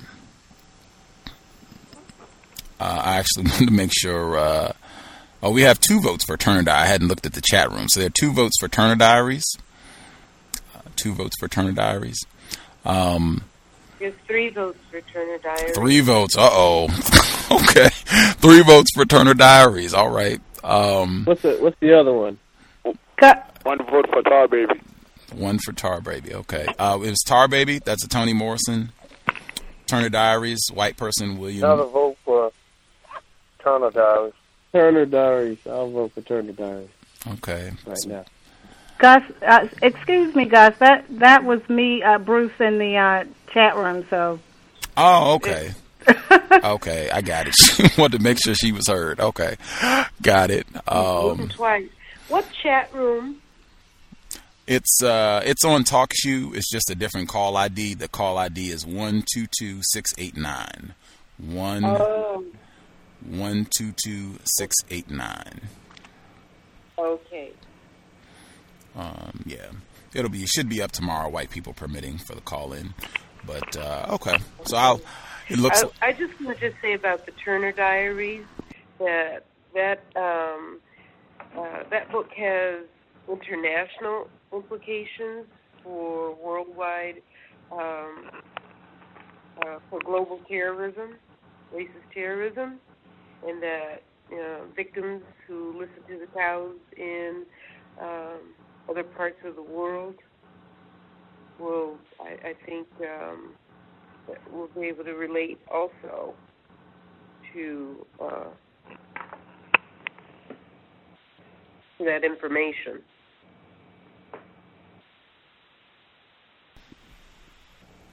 I would agree.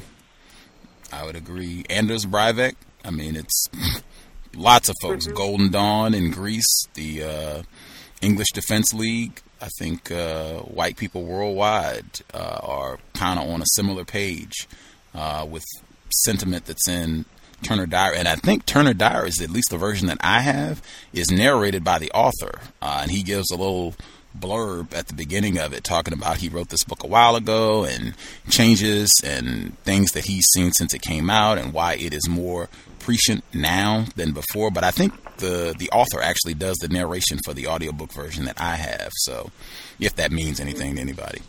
But yeah, we'll come to a conclusion about this hopefully by tomorrow and see which one we will be doing next. I think Turner Diaries is a little bit long. We might be on this for a while. Like I haven't listened to it yet. I just downloaded it and thought it would be cool to share or read on my own at some point, but it is kind of long. I think we might be on Turner Diaries for more than a month, or I know we'll be doing this for more than a month. If we do this one, it'll probably ride into maybe even October. It's like 8 CDs. It's pretty long.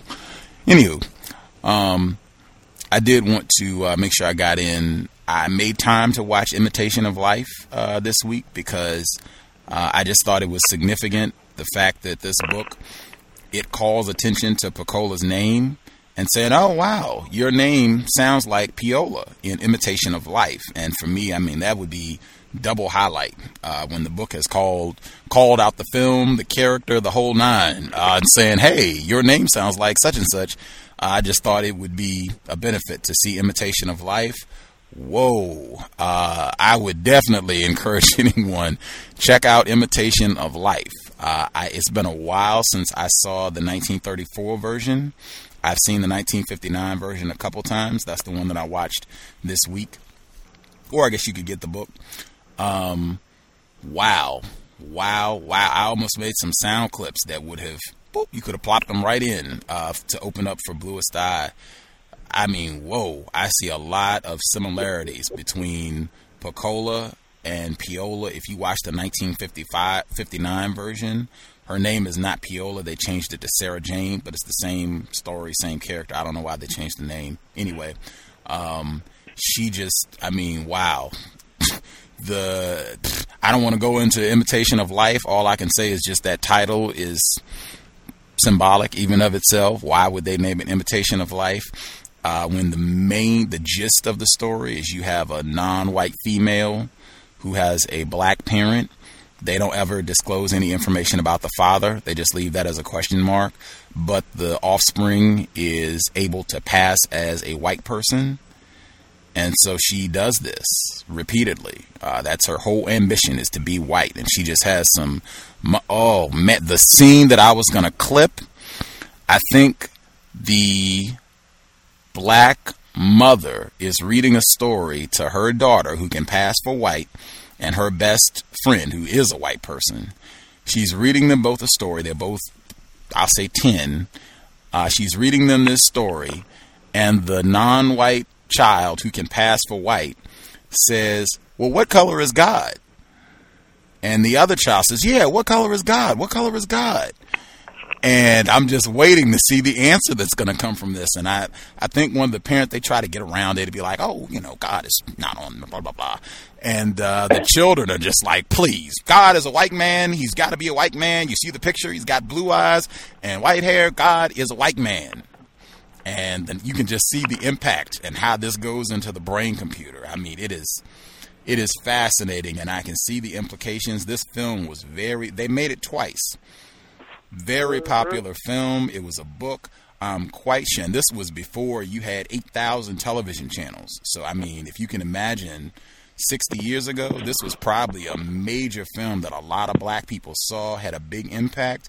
I'm quite sure Toni Morrison saw this film, read the book, and it factored into her thinking about the character Pecola. I see so many similarities in this non-white child who can pass for white in Imitation of Life.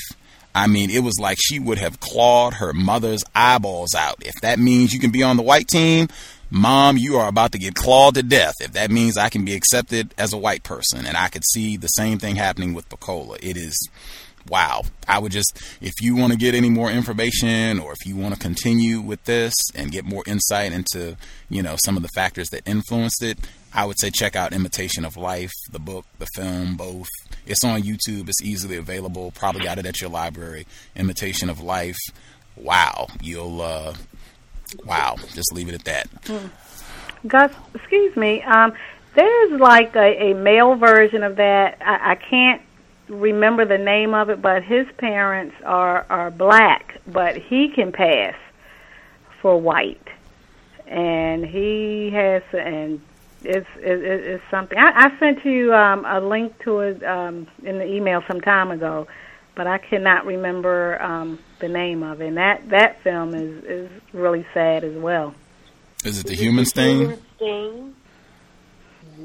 I can't recall. With Anthony Hopkins? No, it's not Anthony Hopkins isn't in it. Oh, okay. That was pretty close, I would say. Yeah. Nicole Kidman, Anthony Hopkins. A lot of similar scenes in those two. Human Stain is a newer version. Anywho, as we're way over, we'll be back tomorrow. You all can think, if you're still thinking about which book that you would like to do next, you can think about it. Tune in tomorrow. We'll be back. Same time. You can tune in, Black Talk Radio Network, or you can listen, white people permitting, you can listen at TalkShoe 122-689, 122-689. You can use the same URL, the tiny URL, tiny.cc/RWSWJ. It'll take you to the updated C.O.W.S page that works now. If you use the tiny.cc/RWSWJ, it'll take you to the current page for the program. And, of course, the free HD line, same number, all that, nothing changed. Anywho, we'll be back tomorrow. Thank you, everybody, for tuning in. I would encourage folks, get Toni Morrison's book or get the audio book and listen to it again on your own to really digest it. I've listened to it, read it more than 6 times at this point, 6, 7 times. I've kind of lost count. More than 6 times, though. And I learned something every time through. So I would encourage, read it, check it out again. You will benefit from it. I think Toni Morrison really gives some insight about the victimization and how black people are responding to racism, white supremacy. Thank you all again. We'll be back tomorrow, 9 p.m. Eastern, 6 p.m. Pacific. It has been time. Replace white supremacy with justice. Oh, yeah, I wanted to make sure I got in. Allison Felix is super gorgeous. Woo! Man, oh, man. I didn't get to see Allison Felix. She's a black female. She won a gold medal in the 200. I think she's doing the relay. Wowee. She is super, super, super gorgeous. I don't have any negative comments about her hair, anything else. She is super gorgeous. She did happen to win a gold medal, too, but that's kind of, I'm not going to say irrelevant, but that was not the number one thing. Wowee, gorgeous black female. We'll be back tomorrow. Replace the whole track team. I'm sorry? I think the whole track team, female track team, gorgeous.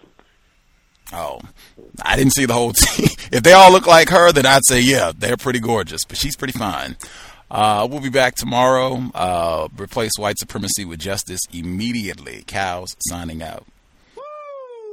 Hey guys, it is Ryan. I'm not sure if you know this about me, but I'm a bit of a fun fanatic when I can. I like to work, but I like fun too. It's a thing. And now the truth is out there. I can tell you about my favorite place to have fun. Chumba Casino. They have hundreds of social casino style games to choose from with new games released each week. You can play for free anytime, anywhere. And each day brings a new chance to collect daily bonuses. So join me in the fun. Sign up now at ChumbaCasino.com. No purchase necessary. VGW Group. Void where prohibited by law. See terms and conditions. 18+.